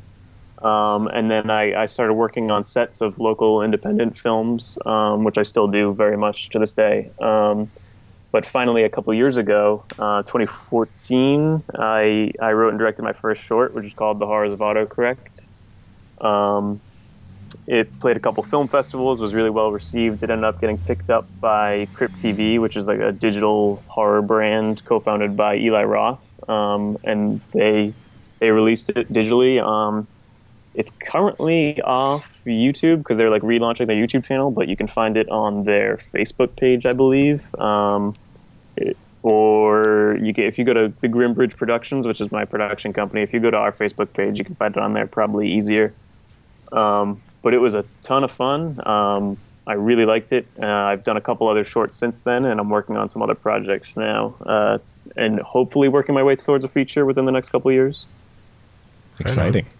Did you always have like kind of a filmmaking passion even before or took over? I've always been into movies. I never really thought about it as a filmmaker until I stepped. I'll never forget the first time I stepped on set. It was this local production called Beg, which was a slasher that had a bunch of really cool like horror actors. It had Tony Moran, Tony Todd, PJ Souls, Michael Berryman.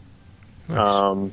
Pretty sure Yeah. I've heard of that. I haven't seen it, but It was shot like I forget how many years ago, 6 years, something like that.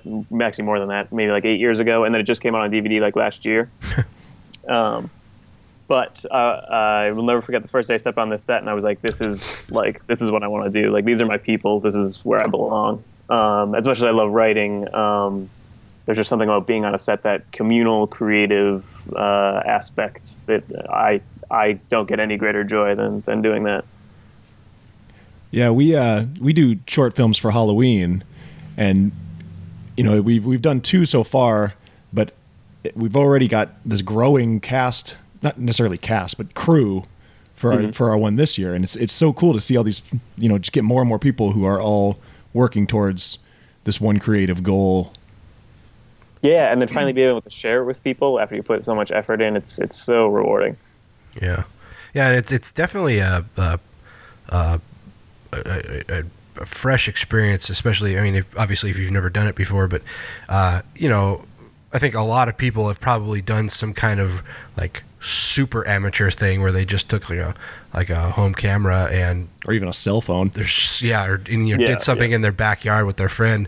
But when you actually have like really nice cameras and lighting and actors to work with you and stuff, that's a whole new experience, and it's really awesome.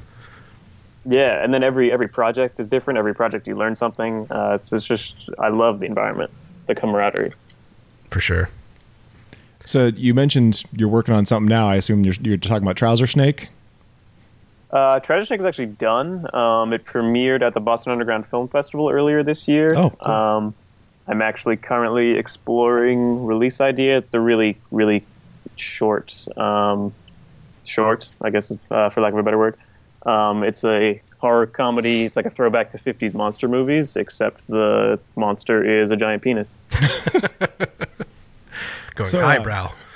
Yeah. It's pretty sophisticated. So did this come from personal experience, or? No comment. But currently, I am producing a movie called Abizu, Taker of Children, Abyzou. If anyone wants to look that up. It's a possession film directed by a friend of mine, Jordan Pacheco, who's actually a very talented special effects artist who made the Trouser Snake in Trouser Snake. And we're really excited about it. This is his 4th time directing, and I've worked as crew on a couple of his other movies. But this one we got a new cinematographer right out of film school who's like really eager to work and like really knows his lighting. So we're super, super excited about how it's coming out. And this is another short film? This is a feature. Oh, okay. Can you give us any kind of plot details, or is it all kind of under wraps still? No. It's about this couple who is on a vacation in Israel. And while there, the girl gets possessed by a demon. She doesn't know that till she comes home, and she finds out she's pregnant. She's pregnant with this demon baby, so she has to kind of fight for the life of her child, really. Abizu is an actual demon from Hebrew mythology who's said to be the taker of children, which is why we titled our movie that. So it's not just a clever name. No. But thank you for saying it's clever. So we kind of took the actual mythology and infused it with some of Jordan's own creativity. And it's been a really, really rewarding process. I've produced other titles, but this is my first time being so creatively involved from inception to production, and I will be also heavily involved in post-production. I'm also editing it, so it's been really exciting. Cool. Are you like currently writing anything, or? My next production that I'm directing will most likely be it's kind of going to double as a short film and a music video. This really, really cool band that a friend of mine is in, or actually he is the band. It's called It's Teeth. You can find him on Bandcamp. You can download all the stuff for free. He's releasing a new single, and I'm kind of doing a short film set to that music to help promote it, which, if all goes well, we'll be shooting within the next couple of months. So it'll be online in the summer. And, I mean, I don't know. I mean, I guess your format for Broke Horror Fan is pretty set, but anything new and exciting coming from that angle? It's an interesting question.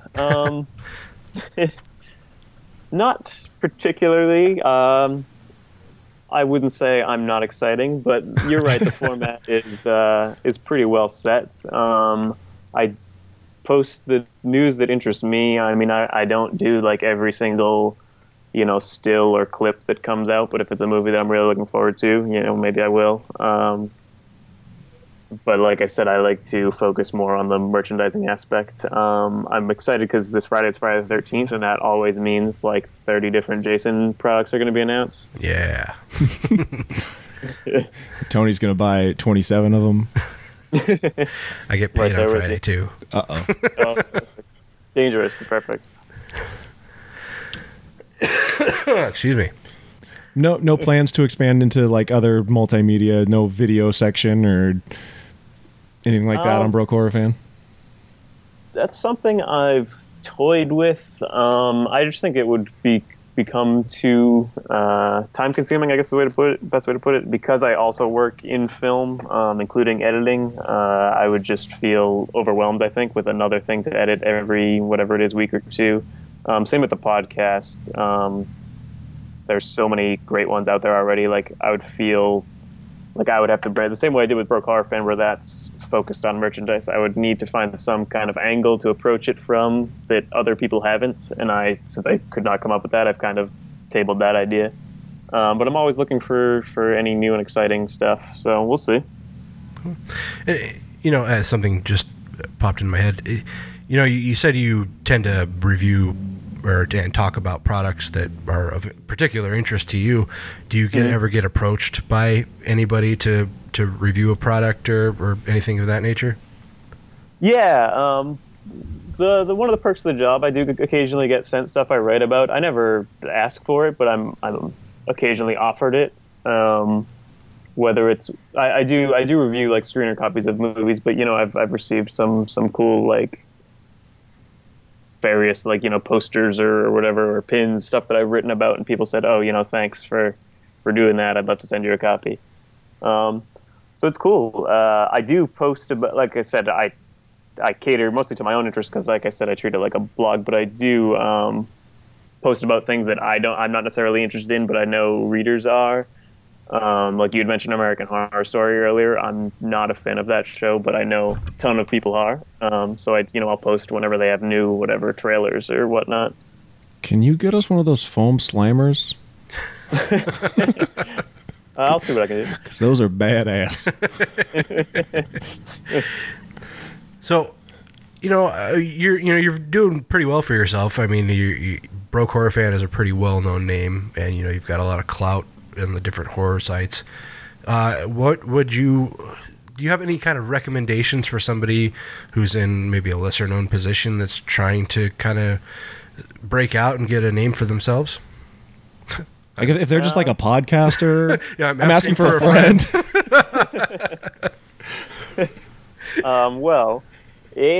Which I think you already covered, like, don't be afraid to work for free and hone your craft. I did it for many years. It's always like I would have like people who were being supportive, like, friends and family and stuff, be like, you're too talented to just be writing for free. But that's where everyone's going to start somewhere, particularly now where everyone fancies themselves a writer, which I agree. If you have the keyboard, you should write. But you should do everything in your power to hone that skill. When it comes to movies, watch all the movies you can, but, really take them in. Notice, the cinematography, the lighting, the acting, the editing, and that will make you a much better writer about the films, as well as if you can actually work on a set, that will give you a whole new appreciation. But beyond that, I would say try to find your niche. I know I already touched on this before, but like I didn't want to do another horror site that covered the same thing as every other horror site, which is why Broke Horror Fan is what it is. I think it's really important, particularly now more than ever, because same way everyone likes to write, everyone has their own blog. So if you don't find some way to stand out from the pack, you're just going to fall to the wayside, unfortunately. It's not a reflection of how good your writing is or what. It's just something about bringing fresh content to people that they can't find everywhere else. Good advice. So a Twitter user, Astorionics, wants to know if you're still broke. I make independent films and I write for a website. I am as broke as you can possibly be. I've got to assume you have a day job. Yes, Okay. I do. Yeah, I'm very something's gotta fortunate. pay the bills. Yeah, I'm very fortunate that my day job is at a computer all day, which leaves me a lot of free time to write up Broke Horror Fan posts. On company time, eh? Yeah, exactly. Yeah, kind of, one hand scratches the other. What is that saying? I butchered that, but whatever. I got it. I mean, I think according to Silicon Valley, that means your day job owns Broke Horror Fan, if I'm understanding that correctly. Well, I mean, they can own it if they want to pay my bills. They can pay the hosting fees. Yeah, exactly. I do have some occasional advertisers or sponsored content on Broke Horror Fan. It's rare, but it's awesome when it comes through. So if anyone's listening would like to advertise for a very affordable rate, feel free to get in touch. All right, so I mean, we've already covered your website is brokehorrorfan.com. You want to go ahead and throw out your Twitter and anything else? Sure, yeah. On Twitter, we're at Broke Horror Fan, Facebook, Broke Horror Fan, brokehorrorfan.com.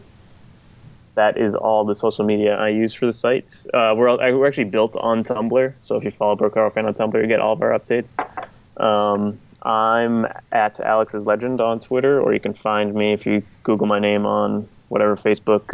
My email is also on the Broke Horror Fan site. If anyone has any questions or whatever that we didn't touch on here, I'm always available. Right on. All right, well, thanks so much for coming on, Alex. It was really great talking to you. No problem. It was a good time. I'm glad we could finally get it to work out. Yeah, for sure.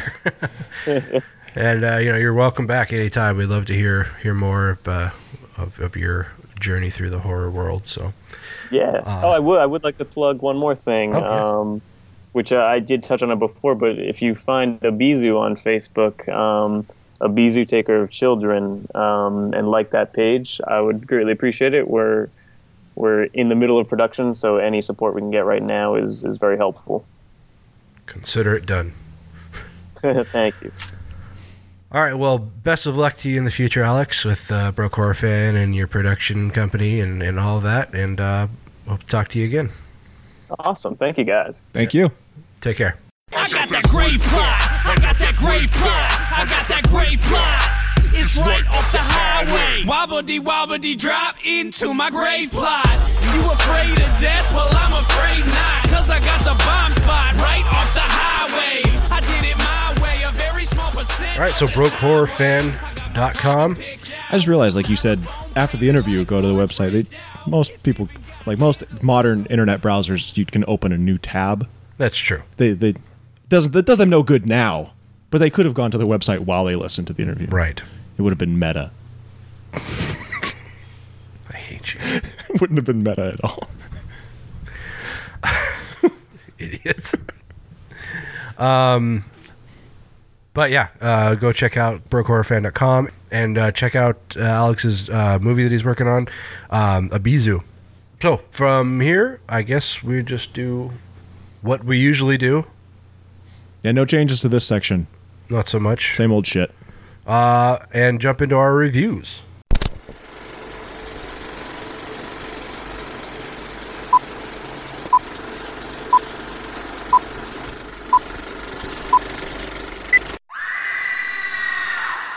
All right, Taylor, what do you want to start with? Let's start with What the fuck's the movie called? They Watch? They're Watching. They're watching. Welcome to Moldova. where the old meets new in surprising ways. Moldova's beautiful. I think it's time for a change. I want to slow down, focus on my life. Becky wants a house to raise a family. I like it. I like it all. You serious? What? She actually bought that place? What could you have possibly done with it in 6 months? That's what we're here to find out. These people are upset that you have filmed. Oh my God, Greg, look, it's your mom. You are mean. How do I say which? Vrajitoare. Vrajitoare! So, no, it's definitely not okay. Let's just do our jobs and get out of here quickly. Wait, are you sure this is the right house? Your house looks great. Thank you. Come on down. This is kind of creepy. What is that painting? They've been here since this morning. Let's get out of here before they go all deliverance on our asses. Many years ago, it happened. Villagers want to know why. It's a funeral. Why is this happening? What the? Wow. Who is to blame? Oh my God. People start to die.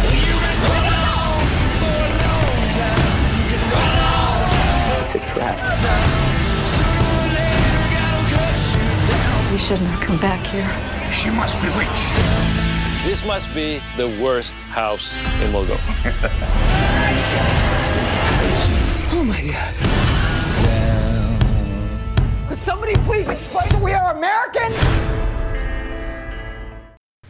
All right, They're Watching is a movie that just came out this year, a couple weeks ago, I believe.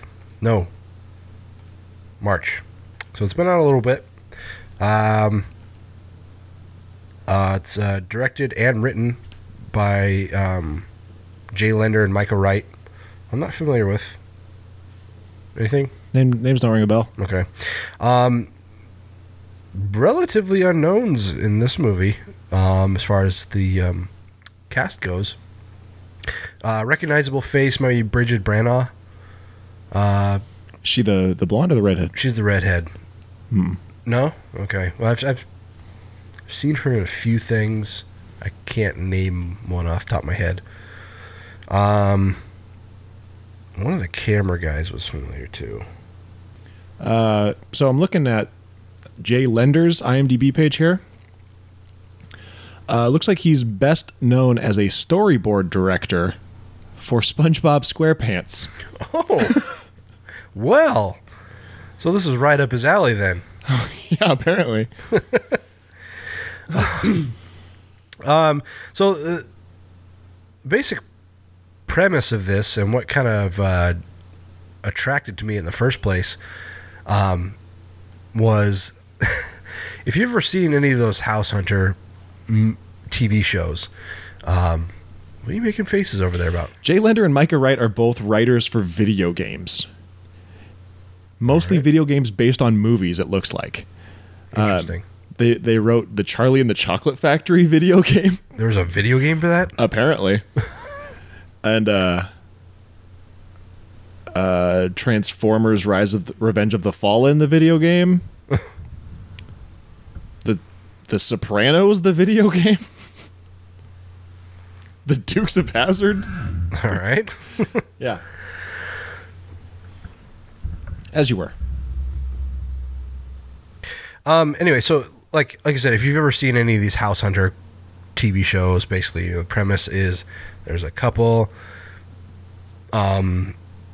They are trying to relocate, and basically, a real estate agent usually will take them around to several different houses that kind of meet their overall needs and requests. And basically the entire show is them viewing these houses and then, bitching about what they don't like and then eventually deciding on a house. I'll pull the curtain back for you a little bit and tell you that those shows are fake because my wife's friend was on one and she said that they had already decided on the house before they were even approached by the show. Or before they approached the show, one of the two. So the other two houses, or 2 or 3 houses or whatever they looked at on the show, were decoys. Furthermore, Nice, real nice. she is no longer with that guy. Ooh, that's awkward. So they are forever immortalized on a TV show as a couple moving in together. But anyway, so this movie takes place in Moldova, which is a country in the Eastern Bloc of Central Europe. Looks like it's in Romania.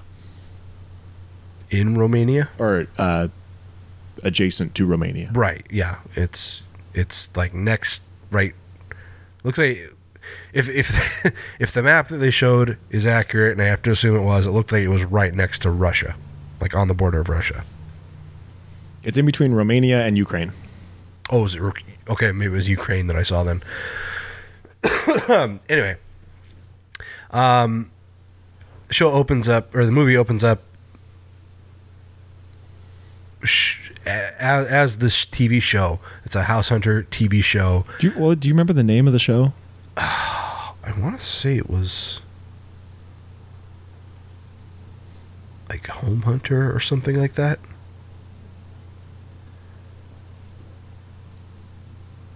I don't remember exactly, but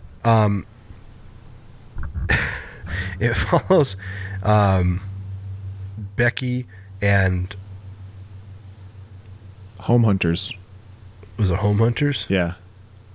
That's what I said, wasn't it? I think so. Yeah, okay. Yeah.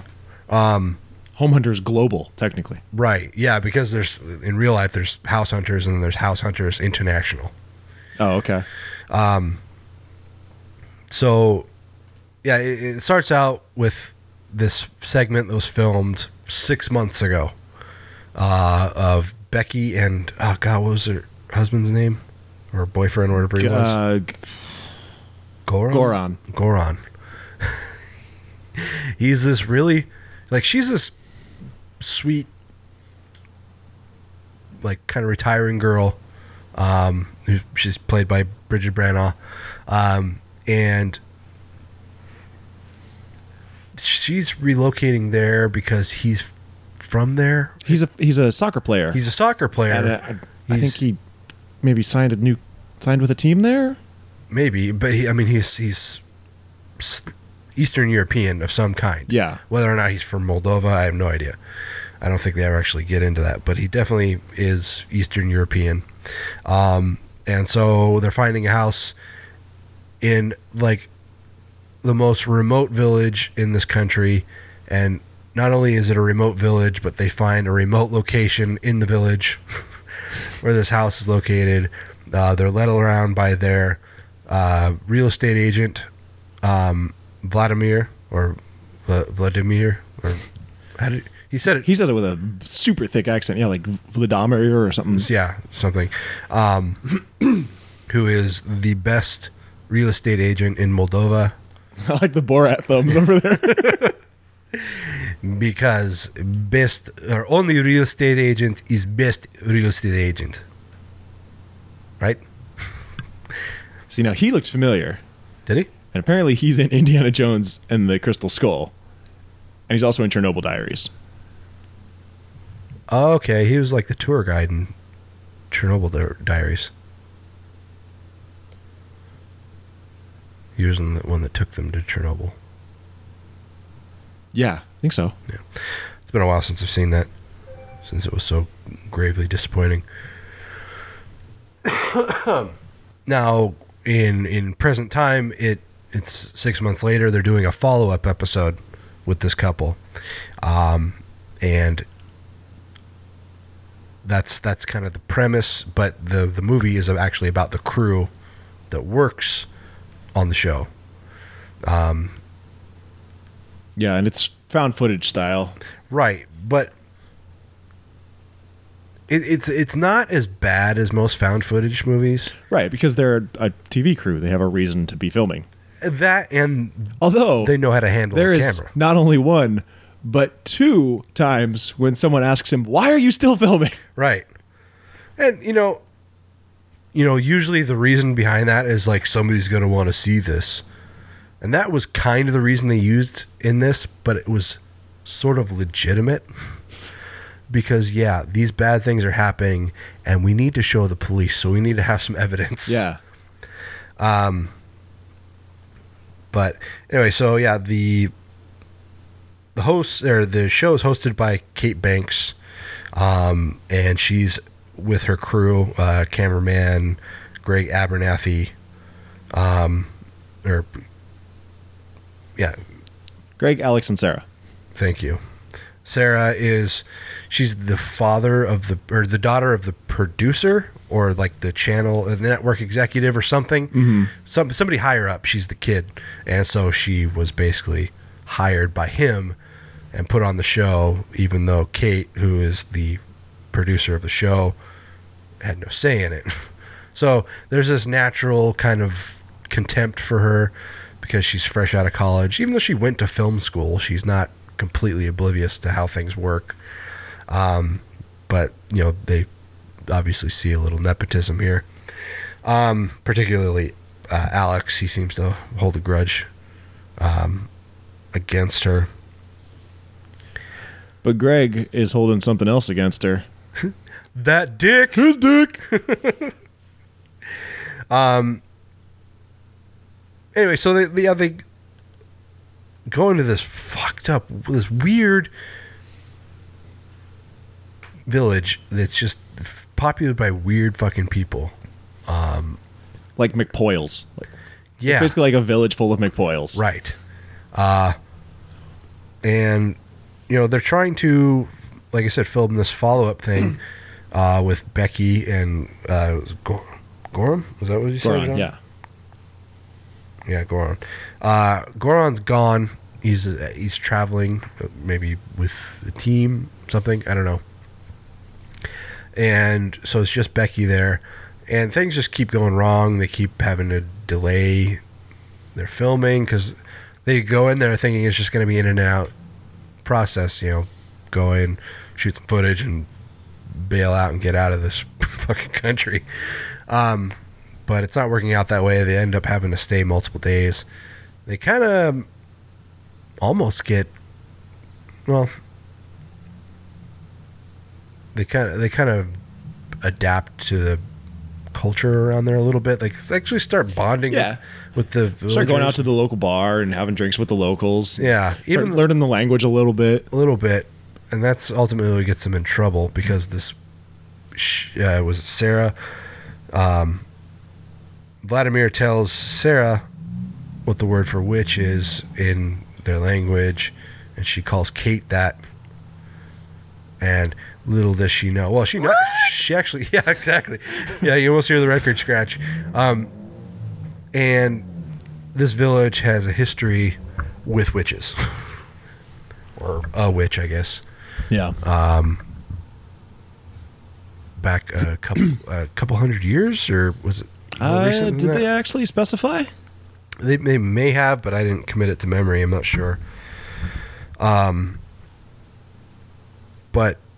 yeah, so they kind of like up until that moment, that you don't really know what's going on with these villagers. Yeah. But it's like as they're going to Becky's house, it's like every time they go there, there's more people just kind of standing outside, just watching the house. Yeah, with fucking axes. Yeah. So yeah, things just keep getting weirder and weirder, and and like Vladimir even says, he's like, they're lumberjacks. They're out chopping down trees. Yeah.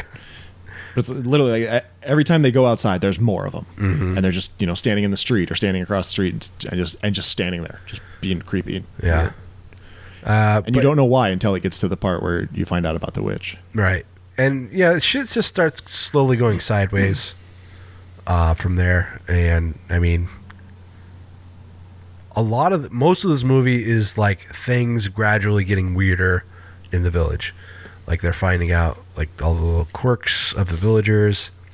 Like they go to a funeral and they get caught filming it, and that fucking blows up. Like Greg almost gets his ass kicked by one of the villagers until the town constable shows up, and he seems to always be there at the nick of time. Yeah. Which, we kind of find out later that he's essentially following them, which would explain a lot.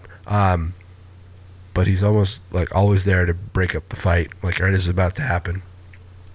And that's kind of like at the beginning. So they start out on a really sour note with these villagers, right? And trying to deal with Kate, who's just this monumental bitch, like all the time. And Alex, who is basically obsessed with drinking and weed and Giorno, or Dinah. Huh? The Dinah? Is that what you're talking about?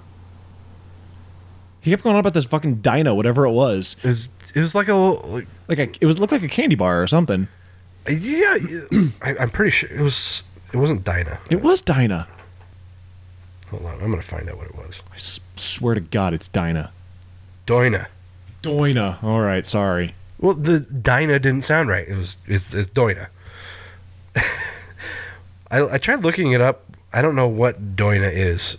Yeah, me neither. I tried to look it up too, and I could not find it. Yeah, I don't think it's a thing. But like they stop at a gas station, and he goes in. And he's like, Doina. And then later he comes out and he's like, they don't have fucking Doina. What kind of gas station doesn't have Doina? It's like, what is Doina? Yeah. Like the way they introduce it is like we're supposed to know what it is. Like he's saying they don't have Snickers. Yeah. But yeah, it's like this. It's this. I assume that it was a clear packaging. I couldn't quite tell, but it looked like it was this bar of white stuff. Yeah. Like a white chocolate bar or something. Maybe it was candy. We don't know. Yeah, we still have no fucking idea.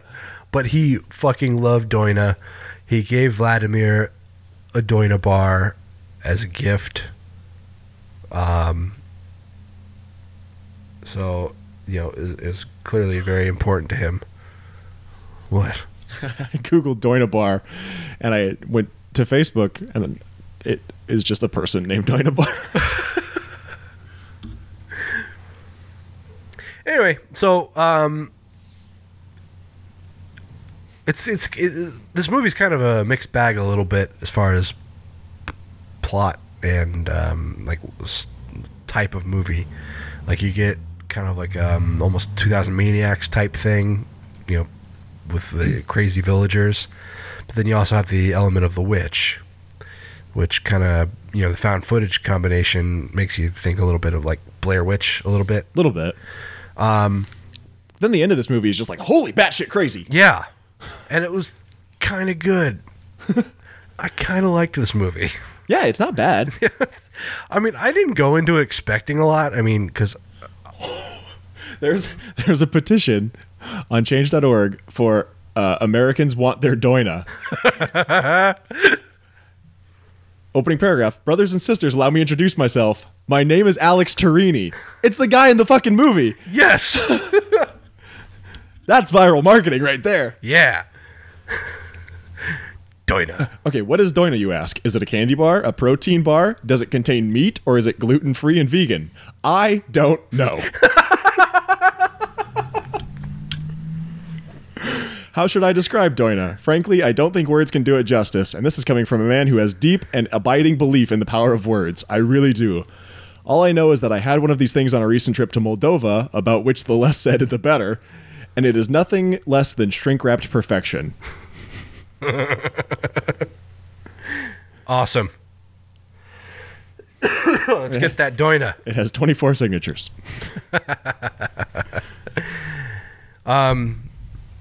Yeah, so I came up with what I think is a good metaphor for this movie. Okay. It's like if your dad says, "Hey, we're going to drive to Disneyland." And so you're driving to Disneyland and you already know driving along. You already know what's at the end. You know we're going to Disneyland. That's the destination. But your dad starts going off I-5 and going down these back streets and you're like, "Where is he going with this?" And then you get to Disneyland and it's on fire. Yeah. Pretty much, yeah. Yeah, this movie, as far as like I said, like kind of the crazy villager aspect of it, it's pretty by the numbers. Like not really a lot of surprises with that. but it was still okay. They do a good job of reeling you in. Yeah. It's like, okay, here's this creepy thing, and it's these creepy villagers, and they're all creepy. And then, holy shit, look over here! Yeah.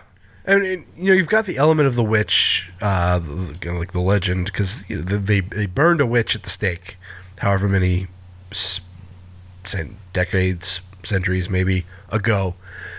And it's just kind of like this dirty little secret of this village. And like I said, they already know about it, but obviously they're not very mindful of it. And it still deeply affects this village. But it does a good job, and I don't know if this is necessarily on purpose, but it does a good job of making you not think about the witch. Yeah. Because that does become an issue later in the movie, but during the... That's kind of what I meant. It's like they keep focusing on the villagers and making you think that the villagers are the protagonist in this movie, or the antagonist, sorry. But yeah, it's not at all. Right. And I mean, I think my stance on found footage is pretty well established, but I didn't have a huge issue with this one. There wasn't a lot of shaky cam. Yeah, that's the biggest thing, is that, you know, it's a found footage style, but like you said, they're professional cameramen. They know what they're doing. They're professional cameras. Yeah. And there's not a lot of, you know, running, and it's mostly contained within this house. Yeah. And or the bar. Because they have so many different cameras, like they have like 3 different cameras that they're using, I believe. Yeah, I think so. At least 2, but I think 3. And you know, they like mounted at least 1 camera in Becky's house. So you've got all these different cameras that are pretty much all going at the same time. So a lot of times you don't even notice that it's a found footage because you've got all these different angles of the same scene. Yeah. So that played really well because, you know, you got the found footage feel without the found footage experience, I guess. Okay. So that was well executed. Whether or not that was on purpose, I don't know, but it went over well with me, somebody who doesn't really like found footage. Got me to appreciate it. And you know, this is a horror comedy. I didn't get a lot of comedy out of it, though. There wasn't a lot of it, but the parts that were funny were pretty funny. Yeah. Mainly with like Alex, because he's such a prick. Right. And you know, Vladimir, because he's kind of a dumbass. And Goran, he's just a total asshole. Yeah. And so he wasn't in much of the movie. Like, he was only in the part that they shot 6 months ago. That's the only part you see him in. Yeah,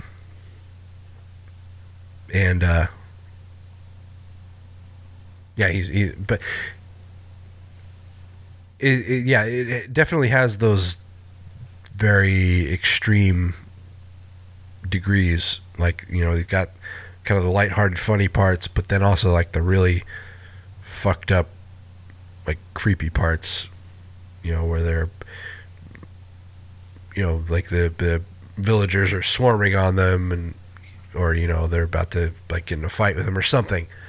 There's this very different, almost polar opposites. So, yeah. I liked it. I do feel parts of it were a little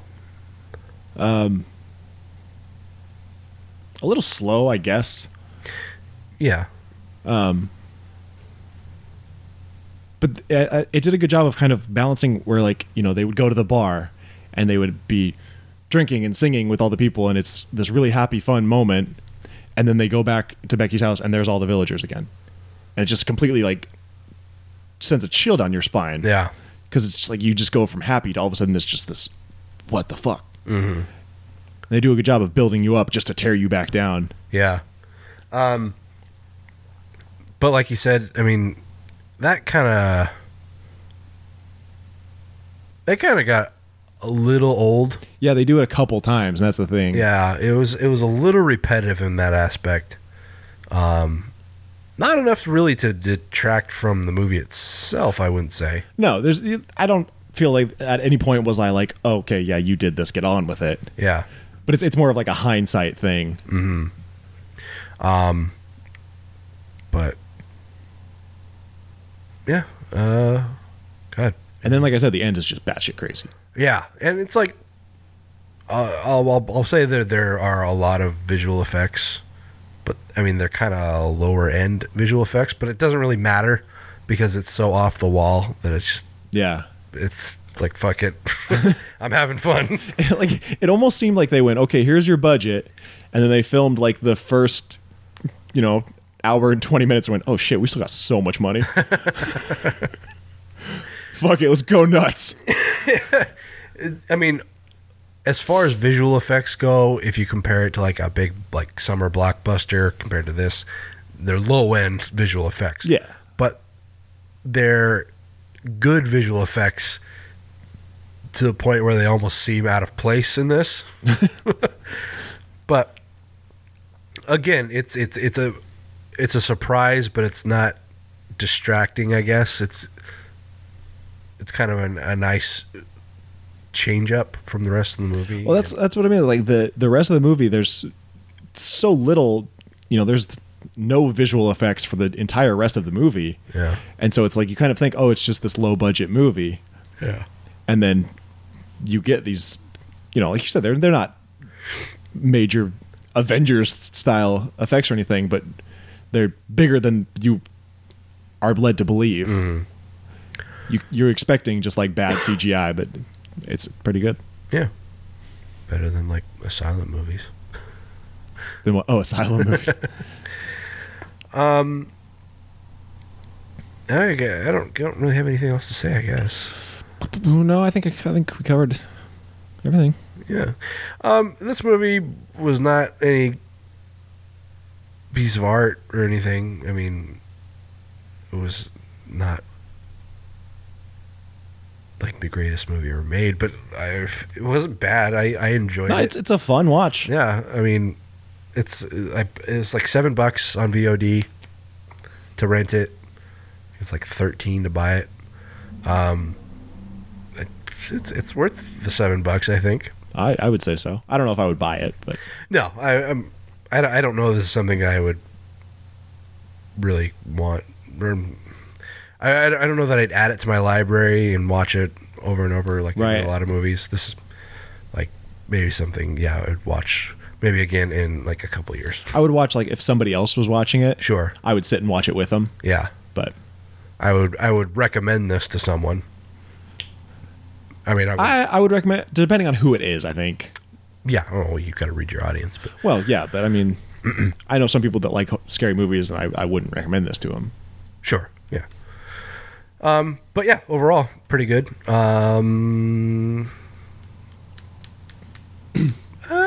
think I'll give it a 6. Okay. That's what I was thinking too. I was going between 5 and 6, but I think I'll go ahead and match you, and I'll say 6 as well. All right.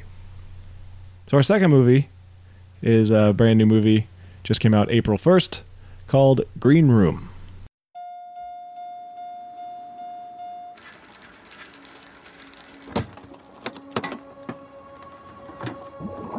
All right. I can get you guys a solid gig.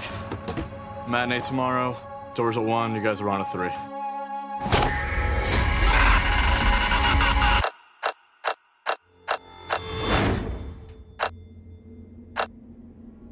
Gentlemen, you're trapped. Things have gone south.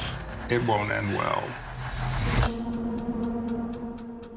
You can't keep us here, man. You gotta let us go. We're not keeping you.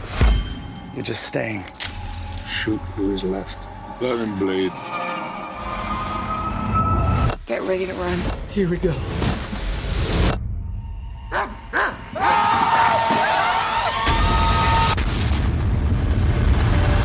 Careful now.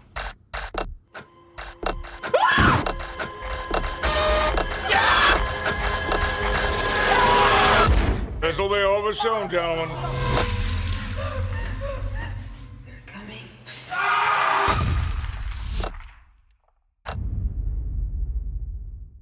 So I said before that I had an interesting story about this. Oh, right. So yeah, it was Friday night, the day before we were supposed to record. And, I usually wait till like kind of the last minute to watch our movies because I want it fresh in my mind. So it's Friday night, and I'm, probably another hour or so away from actually watching our movies. And I get a text from you saying, went to the theater to see Green Room, and that you were literally the only person in the theater. Yeah, despite there being thousands of people at the theater, but they were all there to see Captain America. Right. You also did a little... sounded like you're doing a Christopher Walken impression there. Thousands of people. Thousands of people. Yeah, so you tell me that, and I'm thinking, okay, Taylor doesn't go to the theater unless he absolutely has to. And I'm thinking the Green Room is on VOD. So I tell you, or I ask you, I was like, is it not on VOD? Well, originally, when I had put it on the calendar, it was supposed to come out on VOD on April 1st. But apparently there was either so much hype over it or something that they decided to pull the VOD release and just release it in theaters. Okay, so... Which was why I was seeing it on Friday, too, because I didn't realize that until earlier in the week. Yeah, so you're telling me this, and I'm thinking, fuck. Because, I'm looking around at all the VOD providers, iTunes and PlayStation and Amazon and everything, and it's nowhere to be found. I'm like, shit. So I actually start looking up showtimes, thinking maybe I can catch it in town. I find a showing in Tukwila, people not from here, that is about 20 minutes to half an hour away from me. The showing starts at 7:45. When I'm finding this, it's 7:25. So I had to make a snap decision. My wife came home from work, or she drove home from work and went immediately to the gym. So I hadn't even seen her yet. So I texted her. I said, okay, you're going to be mad, but I have to go to a movie right now, or I have to wait until like 10:30 for the next showing. I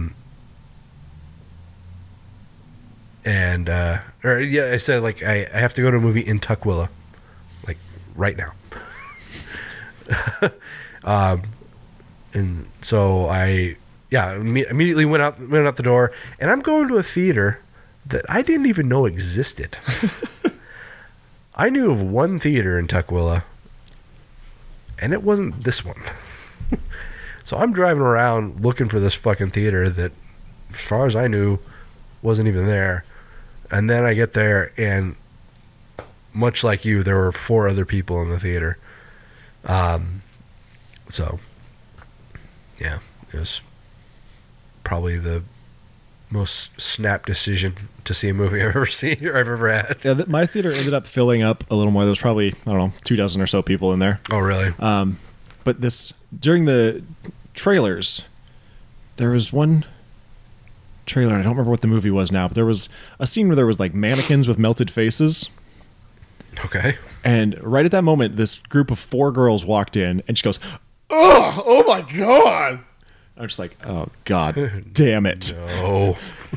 Guess where they sit? Right behind you. Right behind me. That's why I always sit in the last row. I was in the first row of the second area, because there's a hallway or a walkway through the middle. Yeah. So I stood in because when I went in, I was the only person there. So I was like, I'm going to sit right here and put my feet up. Pull my dick out. What? Wait, you don't do that? I take my pants off when I go to the movies. What? But yeah, they pretty much were the whole movie. And wanted to kill them all. Why would they opt to see that one? And they sat on there like, oh my God, this movie's gonna be so scary. I'm so scared already. Oh my God, you guys. God damn it. In my theater, there was this old guy who was doing this the entire movie.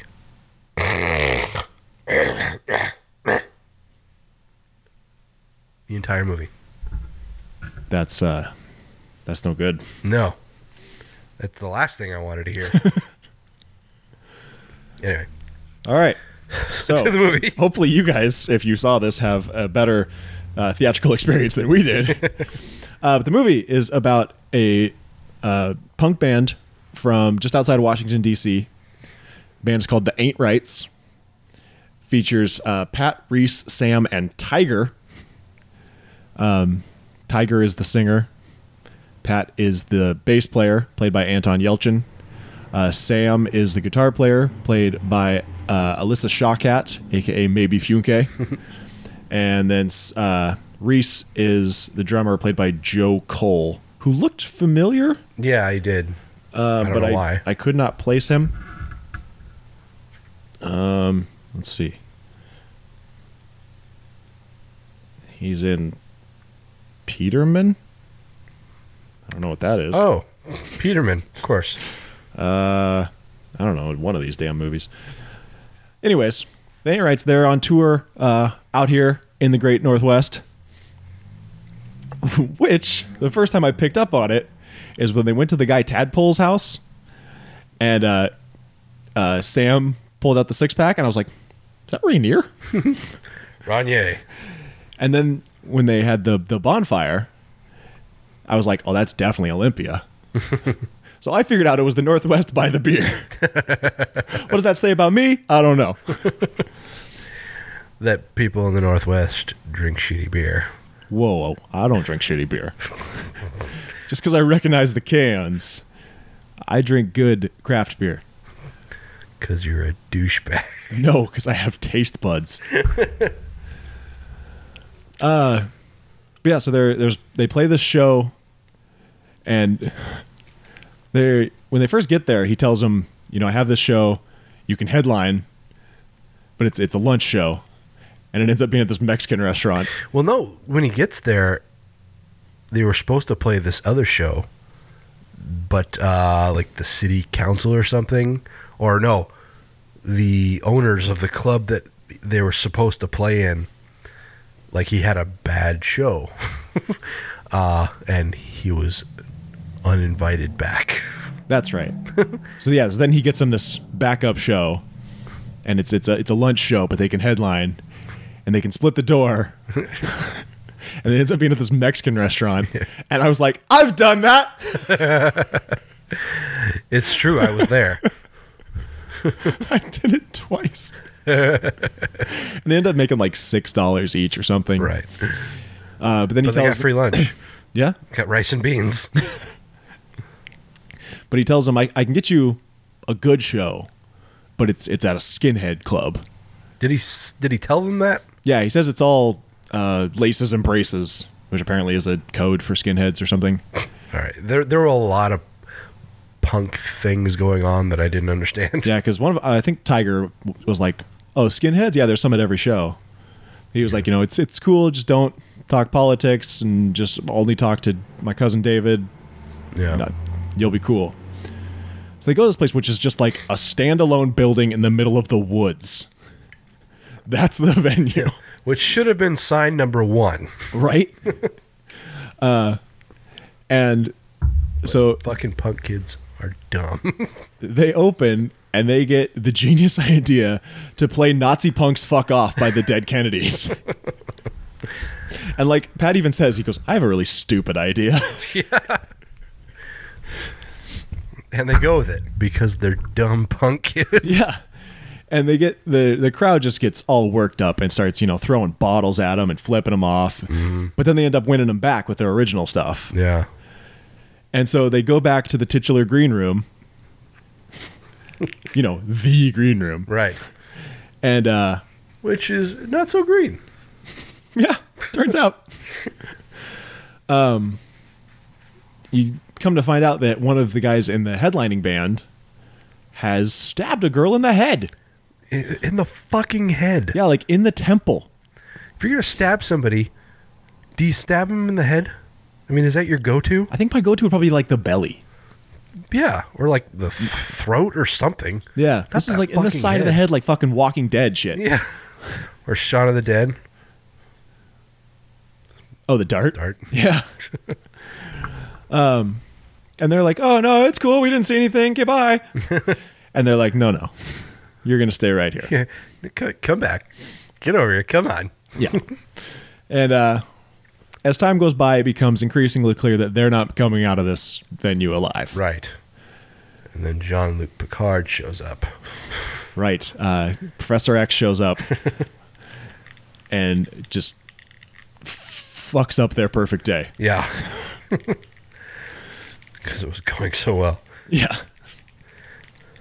And so then, the story is them trying to escape, and then there's just, they have to clear out the club. They get all of the patrons out of the club, but they lock them in the green room.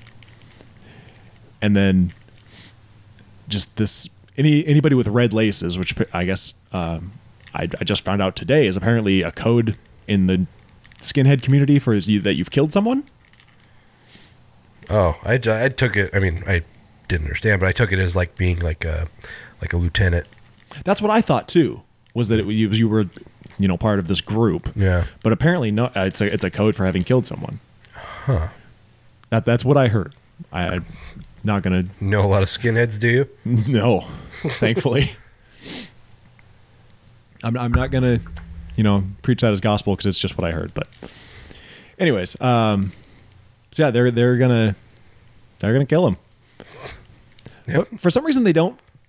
Oh no, I guess they like barricade the door so they can't just charge in there and get him. Yeah. I mean, there's a deadbolt on it, and they're trying to keep, like, the skinhead's goal. And I mean, what was Stewart's name? I can't remember.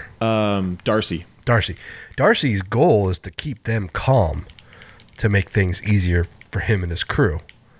So he's not trying to make them panic and think that, oh, well, yeah, these guys are definitely going to kill us. He's trying to keep them, somewhat hopeful. Right, because, I mean, he doesn't want a fight. Yeah. He just wants to kill him. Yeah. I forgot where I was going with that. So yeah, it's these 4 band members, and then Imagine Poots, character named Amber. It's Imogen Poots, but who played Amy in Fright Night. Anton Yelchin played Charlie. Oh, there you go. Reunited, and it feels so good. God, fucking punk girls, they look so dirty. Everybody in this looks pretty dirty. Yeah. And yet the movie was not like gritty. Dark and gritty. Yeah. I mean, well, it was dark at points, but it's because Michael Bay wasn't directing it. But I mean, you would think a movie with like the punk culture would be like gritty and. But really, I feel like the cinematography is very clear. It's like a lot of stationary camera. Yeah, I mean, it was a very crisp movie. It wasn't like, it wasn't. There wasn't a lot of handheld cam, like you said, and it was shot very cleanly. There was a very heavy blue filter on most of the movie. Yeah. And I think they always do that in movies shot up, or not, that take place up here. Like, I'm sure it was probably filmed in Vancouver. Oh, no doubt. But, I mean, it's like, look outside right now. It's fucking sunny. Would you use a blue filter to capture this day? It doesn't always rain here. I mean, when it rains, it fucking pisses rain. No doubt about that. And we only get about a month of sunshine. But... Oh, no, it was actually filmed in Portland. Really? It's surprising. Anyway. At one point, Pat he's talking to Darcy through the door, and they have a gun that they got from one of the security guards, and he comes to terms with Darcy that he'll give him the gun, but they're going to keep the ammo. So he sticks his arm through the door and just gets his arm fucking cut to shreds. Yeah, and I couldn't tell what happened at first, but when I finally realized it, I'm like, oh, fuck. His hand is just like hanging. Yeah. That was so gnarly. Yeah. They were not shy with the fucking gore in this movie. No, I was going to get to that later, but this is not really a horror movie. No. But it's like a high violence thriller. Yeah. But there is some fucking gore in it. Yeah. There's that. You see a guy get his belly cut like vertically. You see a guy get his throat eaten out by dogs. Yeah. And you see all of it. You see a guy get shot in the face with a shotgun. And it's it's realistic because his head doesn't explode like it does in a lot of movies. He takes a fucking load of buckshot in the face, and it just looks like he has a crater face. By the way, that guy, did you recognize that guy? No. It's the singer from Scott Pilgrim. Oh, yeah. Okay. I knew I recognized him, and I had to look him up when I got home. Speaking of him, he's part of the storyline where, like, the girl who died was apparently leaving with him.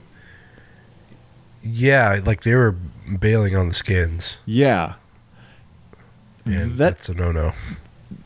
That plot line seemed a little unnecessary, as well as the heroin plot line.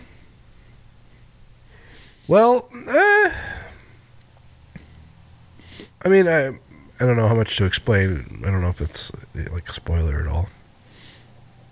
It doesn't really give away anything. Okay, well, I think that the heroin, which was actually the room where the lab and the stash room are underneath the green room. Mm-hmm. And I think that is why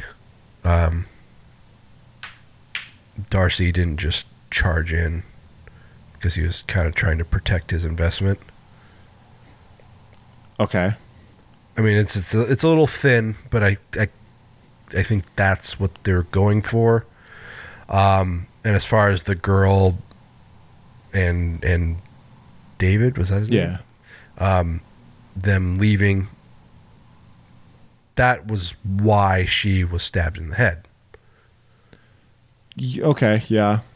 And that's kind of what set this all in motion. So, but realistically, you could have not really had a reason, and it wouldn't have mattered. It could have been like she was like the guy that stabbed her was trying to fuck her or something, and she wasn't having it, or something like that. It really could have been a lot been simpler. But ultimately, David tries to help them. Yeah, and without that motivation, him trying to get away from all of it, and him wanting to help them escape. I guess without that element of the story, there may have not been that motivation to help. So, was it absolutely necessary? No, but it played into the story well, I guess. Yeah. More so the heroin thing I felt was superfluous, and I felt like it almost took attention away from the main storyline. A bit. Because I kept expecting it to play a bigger role, and it just never did. Sure. Do I like Anton Yelchin?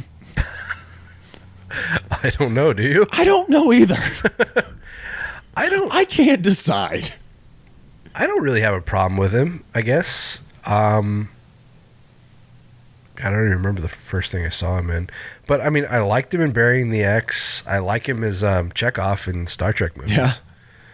I didn't mind him in this. He was kind of for being a punk, he was kind of a wuss. Yeah. Like, most punks are, like, real fucking hard asses, but he was kind of a pussy. He's kind of like an anti-hero, too, throughout the whole thing. A little bit. Like, you've got... Reese was kind of like the badass of the group. Yeah. He, he put the guy in the arm bar. Which is weird because he's the drummer. In my experience, drummers are not like that. unless they're like roided out or something. Yeah, sure.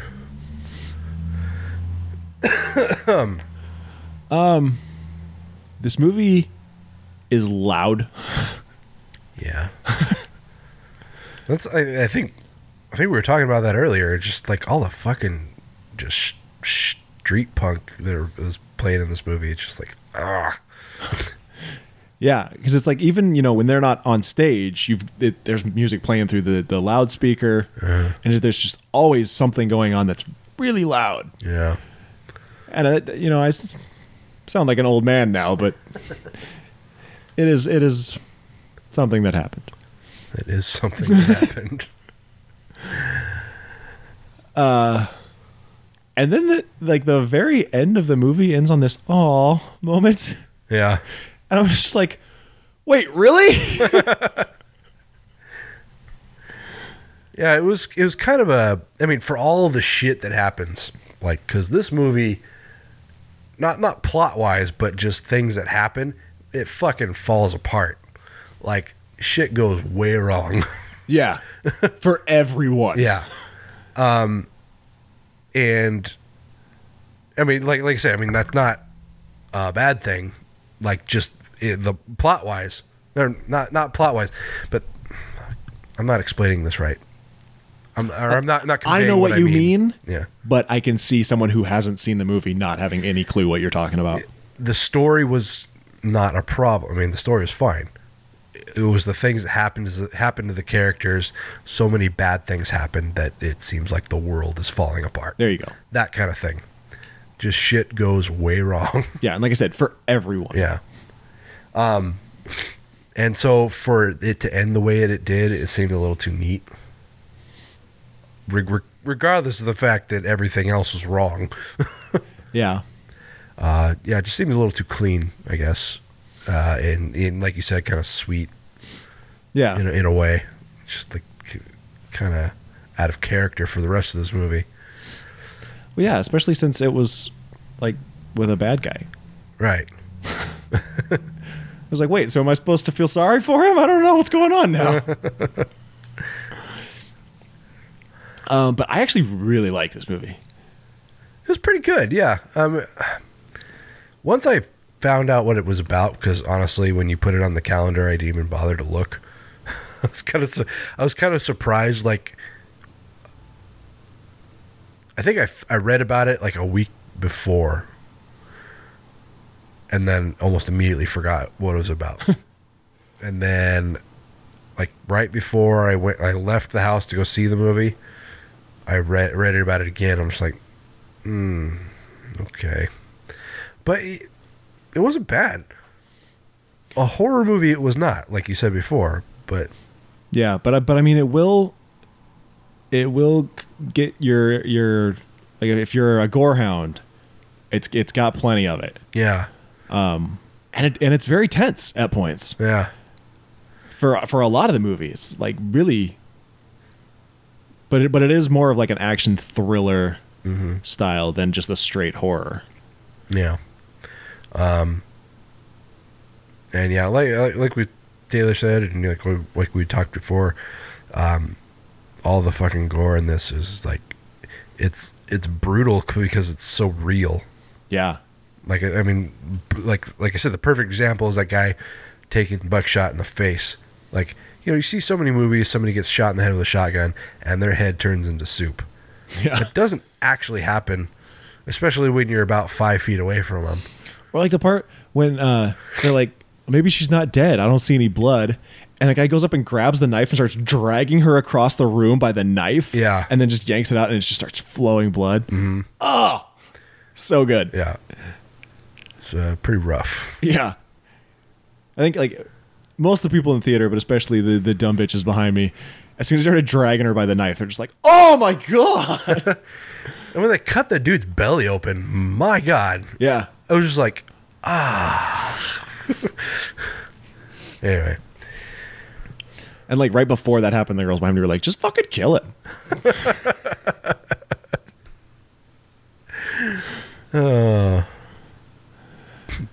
Poots. Imagine Poots. Side project of Imagine Dragons. where they just fart into the microphone. Pussy farts. Those are poots. I thought those were queefs. Quiffs? Quiffs. Something I heard once. Never mind. Okay. It's a John Leguizamo comedy album. John Leguizamo. All right. The pest himself, folks. Was he bugging out? Yep. House of Bugging. No, I really like this. I thought the acting was really good by everyone. Yeah. Patrick Stewart's American accent can use a little work. This is true. I wasn't sure at times if he was supposed to have an accent or not. I couldn't imagine that there were a lot of British skinheads. I mean, I could be wrong, but... Yeah. I mean, I'm sure there are, but it's not something you think of automatically. Yeah. I think... When I think skinheads, I think of, like, American punks. I don't... Sure. But, I mean, it could just be that was the owner and that was his clientele. Well, he was clearly their leader. Well, yeah, but I mean, was that because he was a skinhead or because they gravitated to him? Well, he did drop an N-bomb. This is true. I forgot about that. That was weird. Hearing Patrick Stewart use the N-word was uncomfortable. Yeah. It's like hearing your grandpa say something anti-Semitic or something. I mean, it's like hearing, like, Morgan Freeman use the N-word. I have heard that. Really? Yeah, he says it in Wanted. Oh. It's weird. See? That's what I mean. It's weird. Wait, no. No, he doesn't say it. I've heard him say it before, but it wasn't Wanted. And that, it was motherfucker, which was weird. That sounds weird, too, yeah. Anyway, I really liked it. I thought it was good. It was tense. It was bloody. It had everything that I would want in a horror movie, despite not really being a horror movie. Fair enough. So I am going to give it a 8. All right.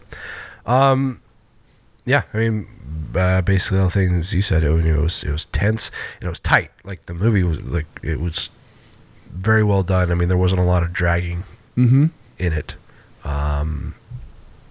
Most of the movie seemed like it had a point.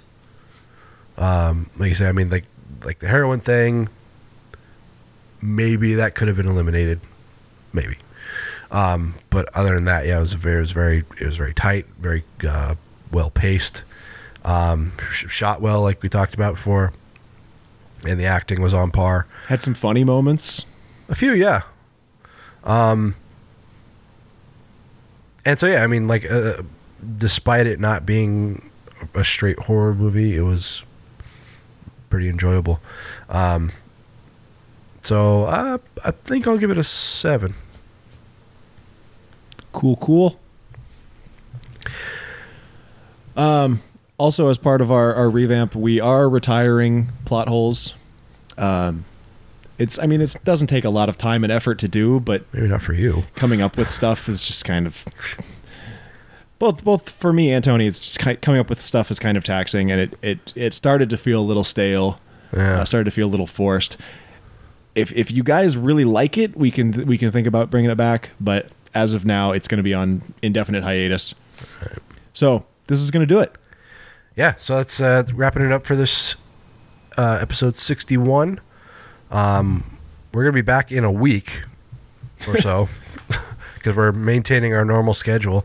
What is one more episode and then Crypticon? Correct. Yeah, that's coming up quick, guys.